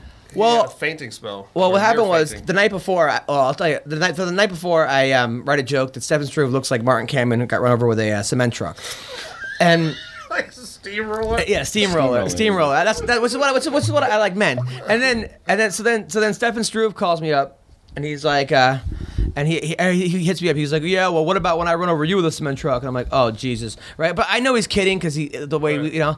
But now people were like, oh, you're dead, man. And he goes, don't let me find you. And so then I like hit him up. I'm like, hey, that was a joke, right? And then so then he writes, ah, ha, ha, ha. He goes, oh yeah, man, I don't get offended by anything. He goes, don't worry, it'll be painless for you. It'll just be one punch, and you won't even feel a thing. I'm like, oh Jesus Christ. But then when that happened, I was like, hey, and then I wanted to write a joke because after what happened was that he injured himself walking into a bridge, right? So, but then I was like, I don't know how hurt they said on the loudspeaker. They said on the loudspeaker it was a non-life threatening situation. So they told everyone. But I don't know if people saw that at like home, if that's what they said on the thing. But they told everyone there. So therefore I knew it was non-life threatening. I could make a joke about it. But if people at home might take it the wrong way, it was one of those situations. But I talked to him since, and he said it was mental or it wasn't physical, and he's all right. And it was mental, that we said? Yeah, basically. I thought it was like he was like a near fainting spell, and I thought it had something to do with his heart because he had been diagnosed with a heart condition. That's what I figured, but yeah, maybe I thought his heart wasn't into it. No. This guy. All right, so yeah, so I just texted Phil Baroni that that was great, and I got back a smiley face. So therefore, I'm not as like scared of him because I was late. What happened was last week I overslept, and I was supposed to have Baroni on, and I fucked up. And I'm sorry, Phil. I did not mean to screw up. I literally like. I never oversleep. I've never missed a noon show to oversleep, but I took a sleeping pill because I couldn't sleep at all, and I overslept, and I screwed up. And Phil got screwed on that, and I apologized, and I felt really terrible. And the last guy you want to piss to you is Baroni. And then this week, we were running 15 minutes behind, and I was like, oh, great, I'm going to screw over Baroni again. And I don't want to do that. And I like Phil, but Phil seems like the kind of guy that is not the best at handling his emotions. Okay, he's not the kind of guy you want mad at you. So I was like, no matter how cool you are, if you screw him over, it's going to be a bad. Yeah. So exactly, but I'm a fan. I've been a fan of Baroni since high school when I used to watch him wrestle back when he wrestled for Massapequa. I've been a fan of his back then. Massapequa.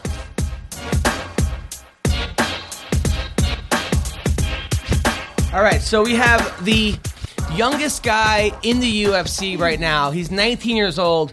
He's actually the second youngest ever. Vitor Belfort is the youngest guy in the UFC. He's the second youngest. He started, but not now. He was 19 years old. Obviously now Belfort. Well, yeah, he's done some really good stuff. Yeah. When he started, I got you. Right, when he started. And now this kid, Jake Matthews, started training at 15 years old. So he's only been training 4 years, and he's currently in college. So he's a UFC star in college, and he kicked ass. Ask the question, man. He's undefeated. How much college ass did you get after winning? I mean, are you Australian? Are you getting Australian 19-year-old premium tail? Tell us about it. I don't really know how to answer that. But yeah, just in university at the moment, so studying up, focused on studies at the moment, and of course, my career in the UFC. So we'll get all that out of the way first, and then we'll start trying to chase some tail. Nice. I mean, obviously that tail is too young for me. I'm 36. It's not premium for me. It's for you. It's premium. Just so people call me. I don't want to. You creep. Honestly, I had actually opportunity to bang a 20-year-old recently. I was like, you should have taken it. I know. All right. So anyway, so Jake, man. Anyway. So tell us, man. So.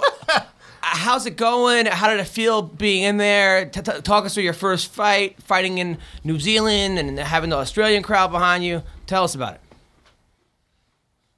Yeah, no, it was awesome. It's obviously everything I've worked for the past 4 years. So to get the call up was a dream come true. And it's weird. Most of my other fights have just been home in Melbourne, and I suffered a fair few nerves. But before this fight, I don't know if it was the preparation, because obviously the best camp I've had so far, but I just felt zero nerves, and standing behind the curtains, as soon as they open, you see the crowd and the lights, and you hear your music going, and you just I just felt at home there, so I just felt like I belonged.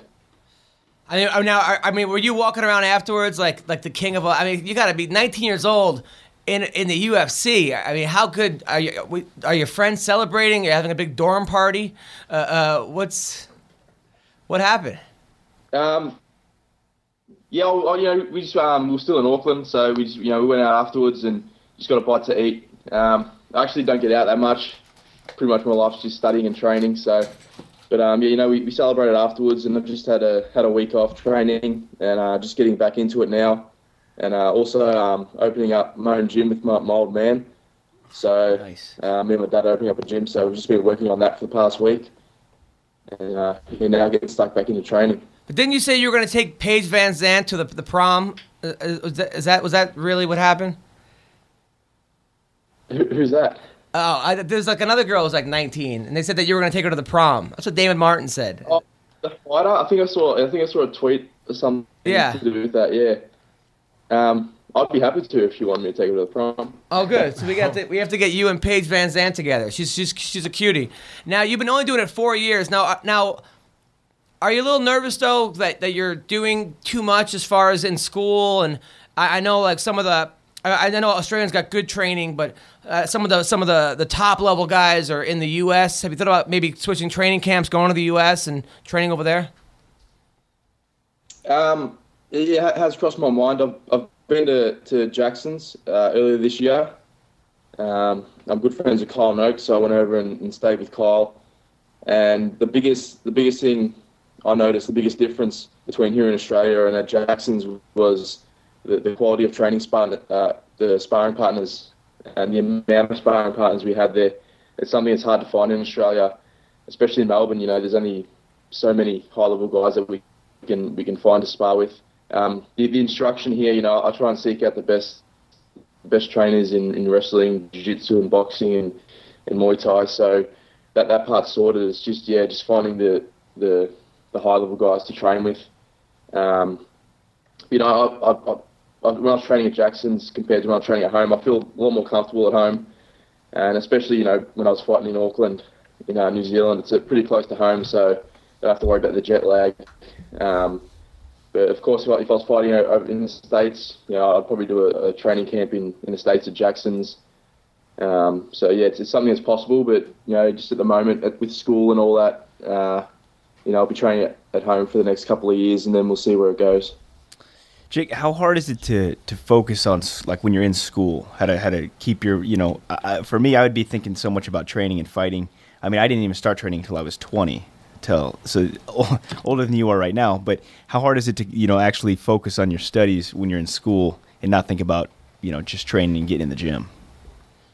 Yeah, it gets a bit much at times, when I'm at school, all I'm thinking about is training and MMA. And then when I'm training MMA, all I'm thinking about is the homework that I might have missed. But like I said, I don't really get out much. I'm just focused on it's just pretty much a juggling act between schoolwork and training. So I've made it work so far. Mm-hmm. Are you a celebrity on campus? A little bit. MMA isn't quite there in Australia yet, so I get sort of funny looks every now and then, and people pull me up, but yeah, it's not like I'm getting held up every time I go out. It's still in its infancy, MMA in Australia. So you're not like the One Direction of your school? Like you just walk around? Not yet. Not yet. Now, dude, here's... actually like Bieber. What was that? It's Justin Bieber. Justin Bieber, yeah. Justin Bieber a lot. I could actually see that. Yeah. I mean, you definitely look way more gay. But, no... Thanks for that. Thanks. No problem. No. Here's my advice, though, man. Drop out of school. Listen, because you have... Seriously, man. You have your whole life to go back to school. You can always go back to school. The window for opportunity in the UFC is very small. You're 19 years old. I don't care what your parents say. Look, tell your dad you'll like buy him a gym or something later. Tell your mom, but she's probably 30 at this point. She can get over it. Seriously, bro, you're going up against trained killers. You're a trained killer, but you're only doing it 4 years. Math class can wait. Home economics seriously, knitting class, whatever you're taking in school, forget about it, dude. The time is now. Drop out and go to Greg Jackson's camp. That's my advice. Drop out.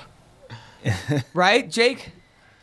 Yeah. Well, like I said, if it was up to me, I would be. But what parents are like, they want you to have a fallback. But I'm still getting plenty, like, tons and tons of training in, especially during training camps. So it's sort of, like I said, I've balanced it out pretty well so far. Yeah, but you don't need to get punched in the face thinking about your homework. Tell your parents, look, school's important, but I don't want to get the shit beaten out of me on like television. You're obviously some kind of a prodigy. You're 19. You've been doing it 4 years. You look great in your last fight. You were 9-0 as an amateur, right? And now you're what? You're 9-0 as a pro. So you're 18 and you're 8-0. You haven't lost. 18-0. You're 18-0 in fighting, and you've been doing it 4 years, and it's like, and you do it in between classes. Imagine how good you'd be if you did this full time.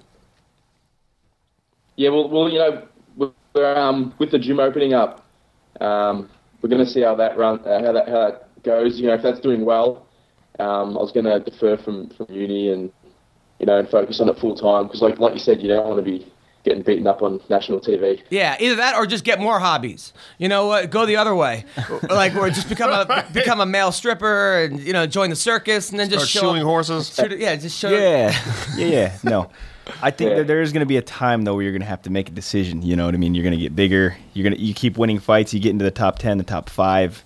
Now we got to sit. We got to sit down with mom and pops and say, hey, I need to put more time and focus on my career. There's probably going to be a time where you're going to have to make that decision, but That'd be really funny if I was in school and if I'm like in statistics class and I look over, it's Chuck Liddell next to me.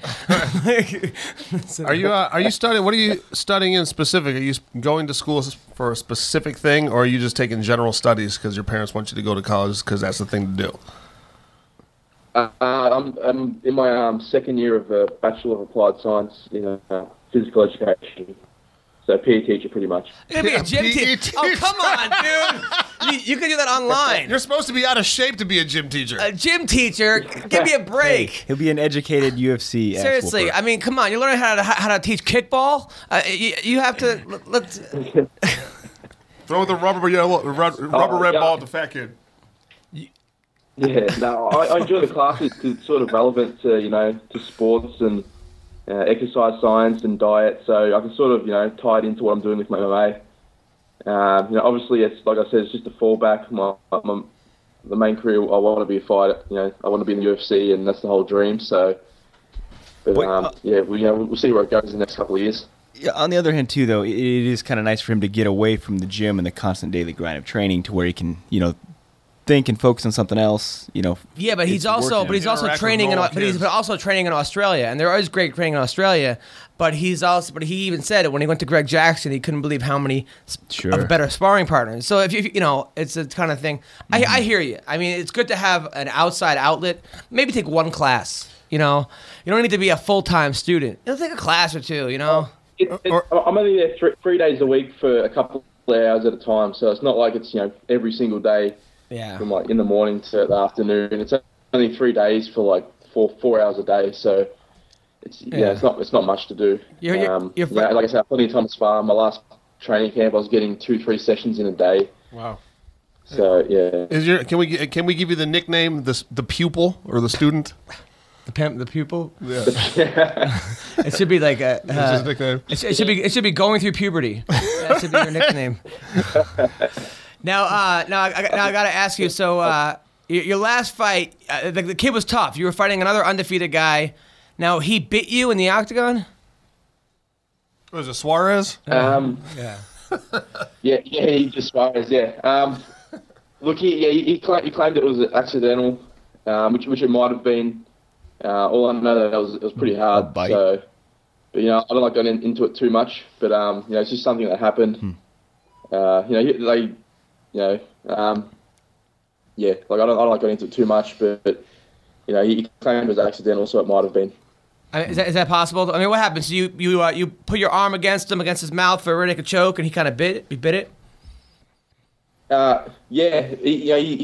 said that I was putting pressure on the back of his head, so it sort of pushed his mouth into my arm. But by doing that doesn't mean you have to clamp down on someone's arm.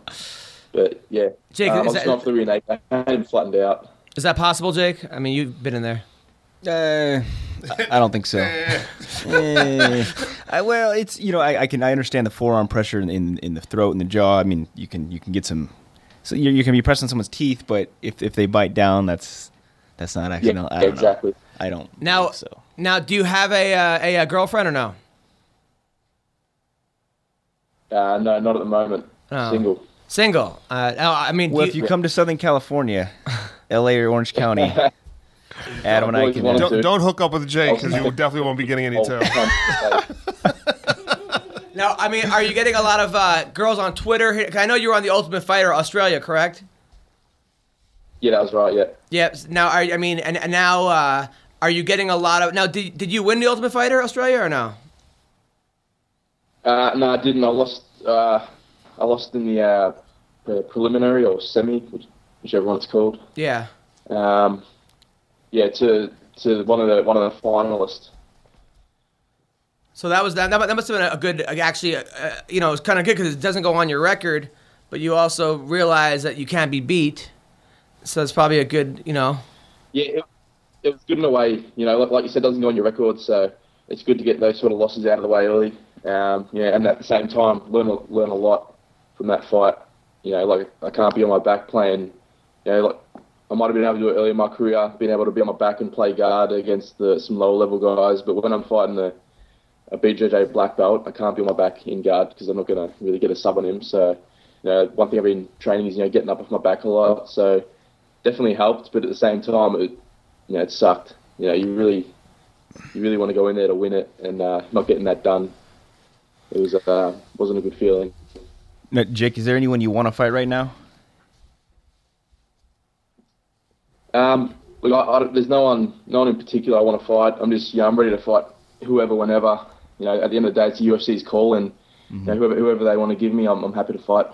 Well, I'll give you some advice just from being a veteran with the UFC for some time. They love when you call people out, and they love when you pick names. So I know you're at the point where you're still developing, and you're still beating people up, but eventually start honing in on certain people and start calling guys out. It'll help you down the road. Nice. You got to be specific about that. Calling guys out. Calling out Ronda Rousey. So, Jake, who do you want to call out based on your advice? I want to fight Brock Lesnar, bro. Nice. Yeah. No, seriously, are you calling anyone out or no, Jake? Jake Ellenberger. Oh, me? It's not about me. It's about Jake. I know, but I just want to know about who you're calling out. Just now that we're on topic. Well, I was not really thinking about that, but I can. Give me a minute. You're giving the kid advice that you're not even taking. What kind of? I'm not. There's a lot of guys I want to fight. Come on, Adam. What kind of terrible advice is this? And you're going, hey, Jake, listen. No, This is what Jake. I'm a veteran, a guy. They love it when you call guys out. You don't call out. Oh, I don't know. You're like, come on, you have to actually. You're gonna put me on the spot. I don't know. I've fought in everybody, but no, you haven't. It's not about me right now, Adam. All right. So okay, all right, Jake. So I'll come back to you. So Jake, are you getting a lot of women hitting you up? I know you're at that social media age where you're 19 years old. 19, you're a big fish in a small pond. You're on Australian television. Are you? You're a good-looking kid. I mean, not that I'm into 19-year-old Australian guys, but I can see how women would like you. Chris Hansen. How women would like you. Are you getting a ton of women hitting you up on social media? I'm not going to lie, there's a fair few. Yeah. But they're all in the States, so, I can't really do much with that. No Australian girls? Like I said, it's small in Australia, so not too many girls know what UFC is over in Australia, so they're all American girls. Oh, come on. Australian girls like to hump. That's I like to hump. That's true. Have you been with an Australian? I have been with Australian girls. Really? Yeah. Oh, I have You're not. not down there doing the Australian 69, so like the American 69, except you do it down under. That was that guy's name? You got a timeout. That was. I didn't say that. That's the Australian guy. That was John Parr. Yeah, right? John Parr. I couldn't remember. Do you know John Wayne Parr? I do. Yep. Yeah, he's a good dude. I'm a big fan of John. He's a funny guy too. I'm on time. There's an Australian ring girl. Who's that Australian ring girl that came on our show? Has those big. Oh, she was fantastic. She was hot as hell. What was her? But she's not in the UFC. The UFC. No, but she's trying to get in the UFC. But she's sort of in the UFC. She's. I only know of the girl who's in the UFC now. Are those girls hitting on you? No, unfortunately, no. right. Man, you got to start getting some of these benefits, dude. You're 19 years old. You're in college campus. You're not calling anyone out, but you look great, man. Even Dana White even said on Twitter, "Man, that kid's a monster. Or that kid's a beast." I mean, that must have felt pretty good. Yeah, that felt really good. I was actually one of my mates. We were standing at the back, and my friend was in my corner with me. So he showed me the phone. I saw Dana White, and I didn't actually click for a couple of minutes, and then I'm like, that's pretty big honour to have Dana single you out. So I was happy with it. That was awesome. Did something right. Did your parents take you to Cold Stone afterwards for a party? To where? Cold Stone Creamery. It's like a Cold Stone, like a Chuck E. Cheese type. Did you have a big sleepover with your friends? I mean, what is Chuck E. Cheese. They're called, Chuck E. Cheese. they're called what are they called in Australia? Cold Rock. They're called. Cold Rock. Did you go to Cold Rock? There's actually one 5 minutes from my house, but we didn't go. Didn't go. Some grape juice in the dorm or nothing? No, I mean, are you going to grape juice? I love grape juice. In Australia, it's different. We not many people live on campus. You just sort of you go to. I think the average age people leave home in Australia is like 24 or 25. So it's not like people shoot off and go to college. We sort of just pick a university that's close to our home. Apparently, like only the international kids sort of live on campus, so it's a little bit different over here. Did all your friends give you high fives afterwards? Were you like the cool kid at the party? Yeah. There's like I said, I don't really get out much. I see my mates that I train with. Probably should get out a bit more. But yeah. Do you surf at all, Jake? Do you surf? I don't. Surfed a couple of times. Pretty horrible at it. Actually, I live like an hour and a half from the closest beach, so. I gotcha. Well, Jake. At the moment, it's winter. Well, dude, I mean, you're a funny kid, man. You're a super humble kid, nice guy. Yeah, you're killing it, dude. I can't believe you've been doing comedy. You're doing fighting for 4 years, and are already a monster. I bet at fighting. And it's amazing. So 4 years ago, you had never taken. You're 15 years old. Did you play sports before that? I played Australian football for about 8 years, and that's actually how I got into MMA. I just wanted because I was playing high level football, and my dad said, you got to start doing something to stay fit in the off season. And I went and joined a kickboxing class, and then I saw the jiu-jitsu class and the wrestling class, and then it sort of just progressed from there. And then it was like 2 weeks after my 16th birthday, I had my first amateur fight. And then obviously you have to be 18 to fight professional. So I just got as many amateurs as I could between 16 and 18. And then when I turned 18, I just jumped in, had a pro fight. I mean, you're doing 4 years and you're in the UFC. That's unheard of, man. 4 years. That's amazing, man. You should be proud of yourself. You should be really proud of yourself, man. I'm telling you, drop out of college. Forget this college thing. You could be a gym teacher anytime you want. Trust me, it's not the hard. I mean, nothing against gym teachers. There's some very well accredited gym teachers who are very good at it, but none of them that are 19 are in the UFC. So, congratulations, you could probably man. Whoop every gym teacher's ass in the thank country you. and probably the world. So, Yeah, I reckon so. Well, where can people find you on Twitter? You can follow me on Twitter. It's Jake BJJ MMA. So the followers are getting up there. I think I'm got about 10,500. So Jake BJJ MMA. Well, Yeah. Okay. Yeah. Nice. Well, it's a pleasure having you, man. I look forward to following your career, man. You're a super nice kid, and I'm a fan. No, thanks, guys. Appreciate you having me on. thanks, Congratulations, Jake. brother. Keep it up. Cheers. Thanks, guys. Take care. Cheers. All right, buddy. All right, that was Jake Matthews. Dude, I don't know what I would be. God knows who to give that to, because at 19, I would have already had like 4 baby mamas. Oh yeah.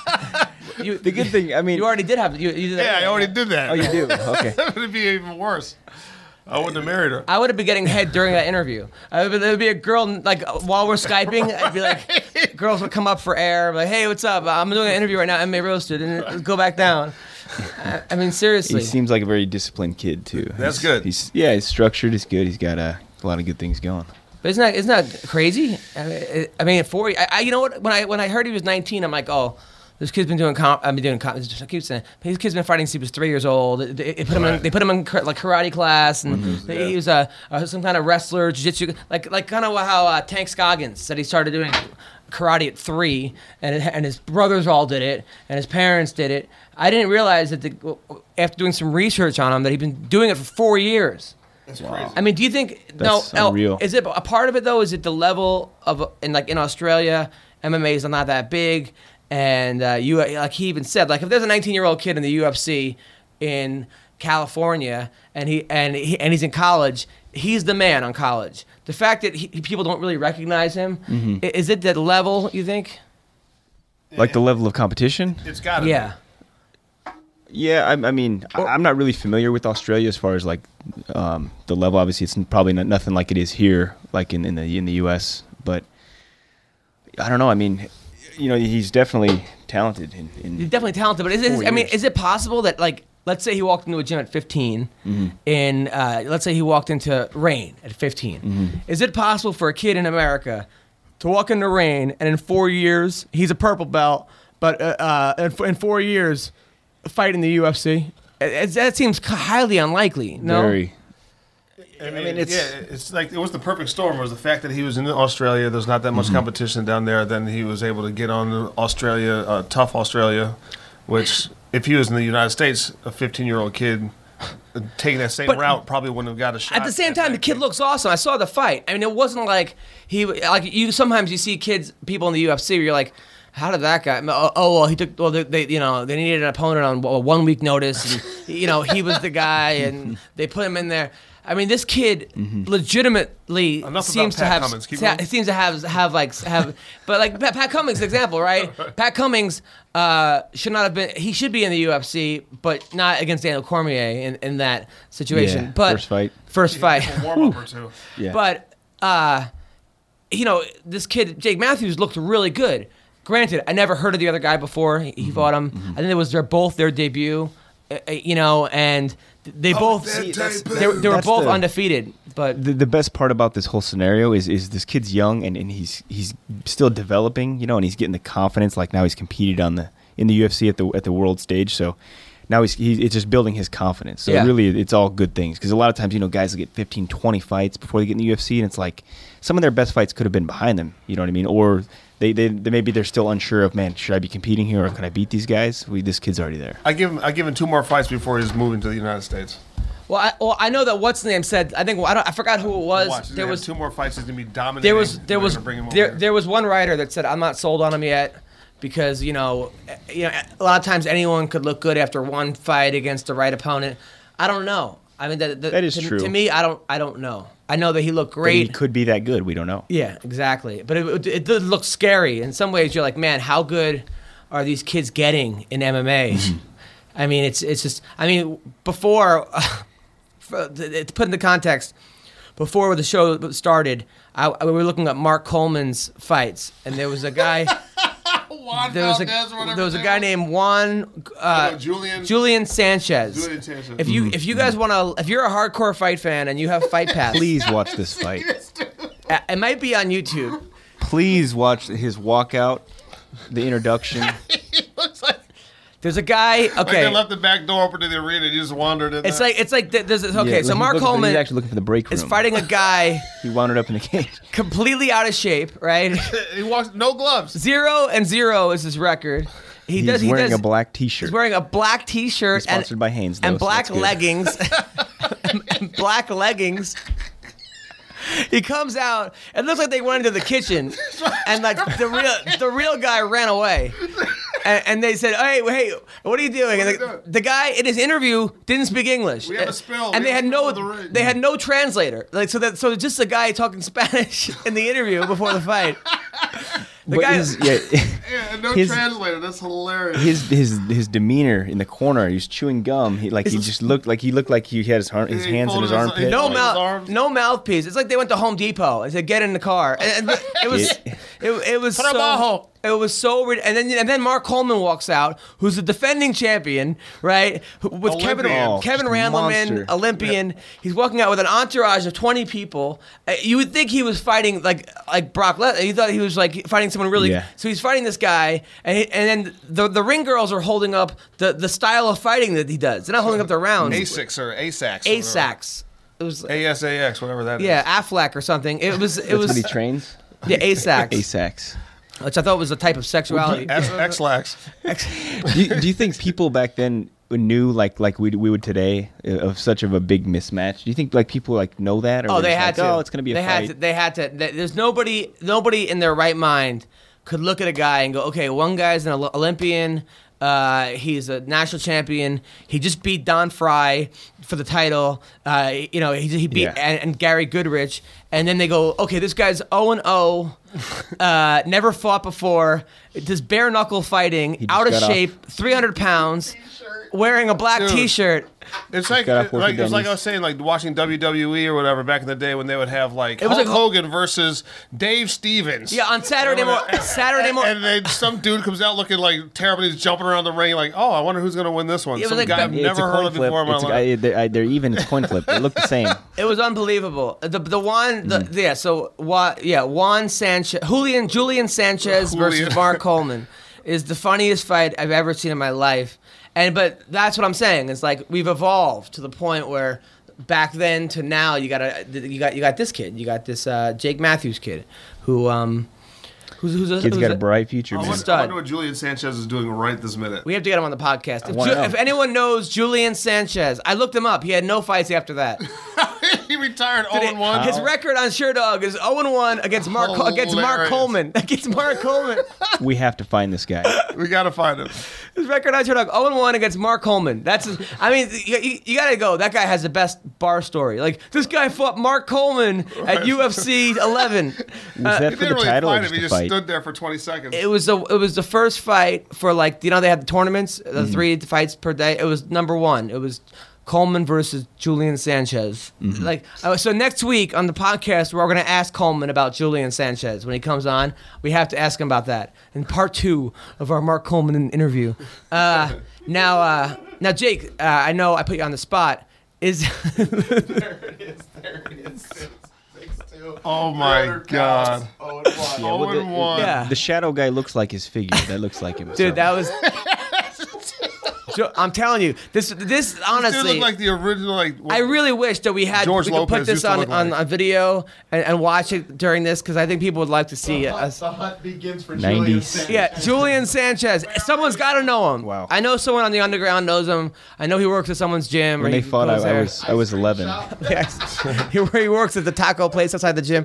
No, Oh my God!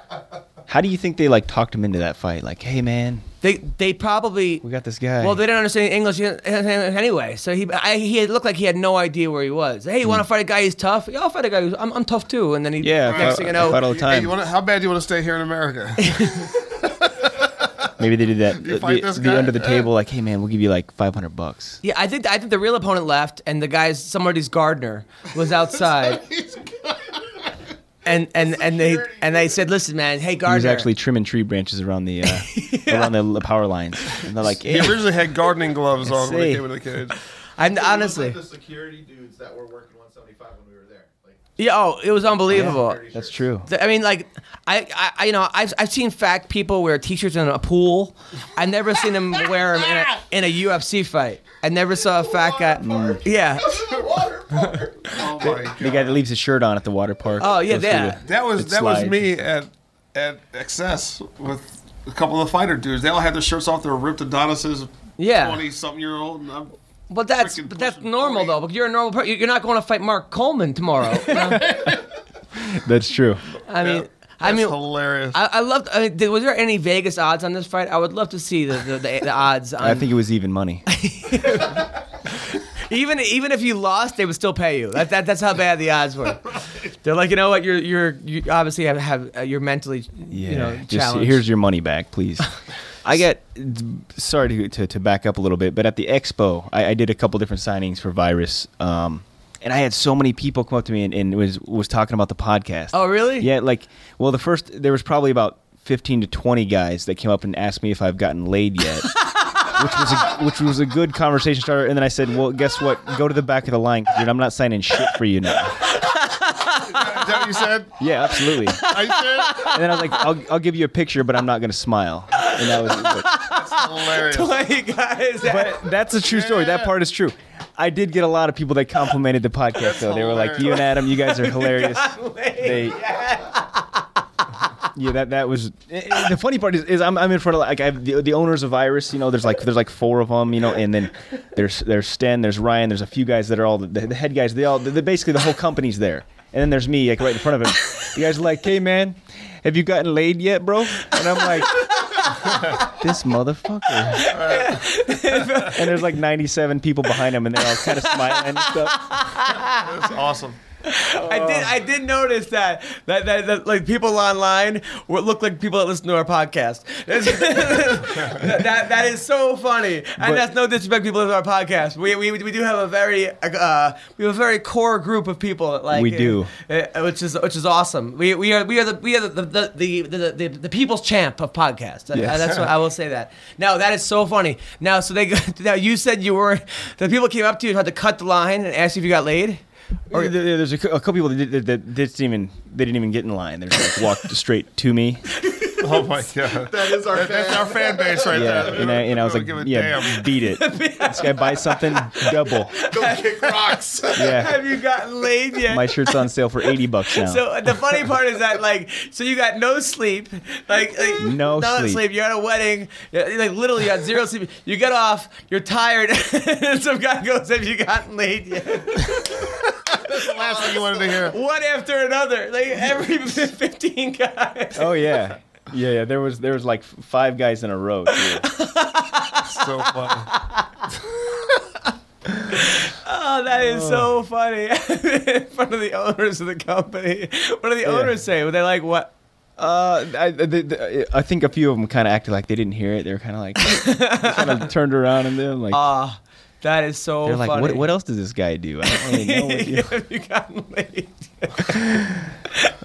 I don't think we're going to top that. That's the funniest thing I've ever... I'm crying. Like, honestly, a lot of times I laugh or I acknowledge something's funny. That, I literally am crying about the fact that people have waited online to ask you if you got laid. So, not there's a guy... No picture, no autograph. It was that question answered, to leave. And I was like, ask that question. Waited 4 hours. Waited 4 hours to ask you if you got laid yet. I love our fans. Fans, I love you guys. I love you so much, man. That makes me so happy. That someone will wait 4 hours to ask Jake Ellenberg if you got laid. You know what? Yeah, I'm gonna be laughing all day because of that. I'm gonna literally be walking somewhere and just start laughing, and people are gonna think I'm crazy. Now, all right, we gotta talk. Today, it got signed. Tim Kennedy is fighting that crazy Yoel Romero. A tough fight for Kennedy. What do you think about that fight? Yeah, that is a tough fight. Wow. Kennedy impressed me when he fought Bisping. That was he fought smart. He's great on the ground, and we'll see. I think he's gonna test Yoel's conditioning a little bit. We'll see the later that fight goes, but that's gonna be a tough guy to get to the ground. Yeah. One of the guys, isn't he one of the few guys who has wins over Cael Sanderson? I think he has 3 wins over Cael Sanderson. Cuban national. The only thing is he got into MMA late. I wonder how good he'd be. How old is he now? I think it's probably 40. And I wonder how good he'd be if they put him in MMA right after beating Cael Sanderson. That's the Right. And I think that he did not look great against Derek Brunson. Derek Brunson's a tough guy, but Derek would have won that fight if he hadn't got caught. And against Brad Tavares also looked good, not great. Tavares also another really tough guy. I think I think if this was a 5-round fight, I would almost say Kennedy could beat him because he seems to fade late. Yoel's cardio is a little bit questionable. And he reminds me a lot of the other guy from American Lombard? Top Team, Lombard. He reminds me a lot of him because they're very powerful, dangerous, very dangerous in the first round. It's like he could. It could be a really, really exciting fight, and it could be a really, really boring fight. Yeah, I mean, Kennedy's a smart guy. The good thing about Kim Kennedy is that he's one of these guys that doesn't care about impressing fans during his fights, and I think he's all about getting the win. Right. And I think that'll help him in this fight because if you go, if you stand a trade with either Romero or Lombard or any of these guys, that's just and that's the thing. It's like a lot of guys. It's like I was talking to Chris Camozzi after his fight, and he was really upset. And he's a great guy. He was like kept texting me, "I want to meet you. And I like Chris Camozzi a lot. But he lost his fight to a guy that basically laid on him for 2 out of 3 rounds, and Chris is like he has to defend that. But the thing about Chris Camozzi is that he's like, dude, I don't even care if I win. He's like, I obviously want to win, but I want to put on entertaining fights. That's all I want to do is put on amazing, entertaining fights. And I feel like he even said that if he gets, obviously he like doesn't want to get cut, but he was like, man, if I get cut, I am starting a fight team, and we're going up against those Russians. Remember that thing on the internet? That team fighting. Have you seen that? Like 8-on-8 fighting. Oh yeah, that's crazy. Yeah, I saw on the internet. Yeah, or like in a field. You talking about? No. There's a new league now. No way. I swear. Really? Like at one time, 8-on-8. Yeah, 8-on-8, different countries. So Chris Camozzi says he wants to. Him and his buddies are gonna form a team. Hold on. 8-on-8 in the cage at one time. Yeah, it's not. Are you allowed to like double team? Like if you see a boy getting and just pound on the. It's the craziest thing I've ever seen in my life. Oh my One God. of them. I've seen the field fights where they have like guys with MMA shorts and gloves, and there's like 20 of them eating the field, and they just beat the piss out of each other. This is like that, but it's like sort of sanctioned and.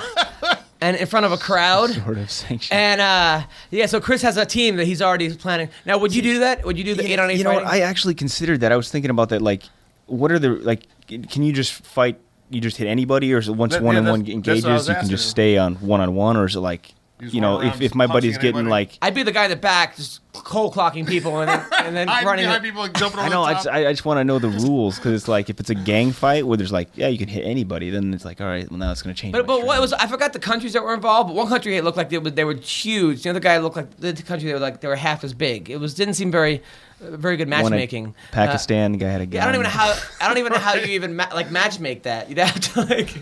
There is no match. Like you put 8 guys together. Yeah. It was hilarious. Anyway, so yeah. Well, listen, that is our show. I had a lot of fun. I hope you guys enjoyed the show. I laughed like the son of a bitch today. Oh man, it's good to be back. It's good to have Jake back. Good to have T-Rex back. Good for me to show up on time. Oh yeah, real quick. A big thanks to DJ. I had when I was at UFC 175, I was tweeting from the UFC on Fox account, doing a little bit of just some tweets for him. We had a great time. We got a lot of good responses. So. We did. Thanks. Those were awesome, man. Thanks. He was sitting behind me the whole time, and I just kept turning around, thumbs up, and I'm like, those were good. And then Joe Lozon having your back. Yeah, it was funny because DJ was like, hey, do you want to do some UFC and fight? I'm like, absolutely, that'd be great. And I get there, my battery's like 9%, and I'm like, you gotta be. That's so. Anyway, Joe Lozon had a portable phone charger with him. He's like, oh, just use mine. And then I was like, great, that really worked out. Manny Gambrine was next to him. He's like, oh, I got a cord. So it was like we had 3 people put together a phone, my phone, charged my phone. Anyway, we had a good time though. MMA MacGyver here. Nice. Well, DJ Schroep, thank you for everything. It was great partying with DJ over the weekend. It was good seeing you guys there. It was a lot of fun. Thank you, T-Rex. Thank you, Jake Ellenberger. Thank you, Adam Hunter. This week I will be at the Comedy Club in Rochester, New York. That's the name of it? It's called the Comedy Club. I guess they ran out of names. There's only one? Yeah, I know there's a couple of them actually. But I'm at the Comedy Club in Rochester, New York, home of John Jones and Frank Trigg. Nice. Frank Trigg's son's coming to my show Thursday. Really? Yeah. How old is he? I don't know. Like, is he grown? Yeah, he's a grown man. Wow. I love Frank Trigg. Maybe I get Frank on the show. Maybe next week we'll get Trigg and Coleman. That'd be cool. Nice guy. Great guy. And then yeah, so that's that. And then I'm at the last week of July on a Wednesday night. I'm headlining the Gotham Comedy Club. I think that's July 30th. Gotham Comedy Club. Are you doing the show the next night? The Live at Gotham, yeah. And then do the TV show Live at Gotham afterwards. So you could follow me MMA Roasted or at Adam Comedian, AdamHunter.com. Where can people find you guys?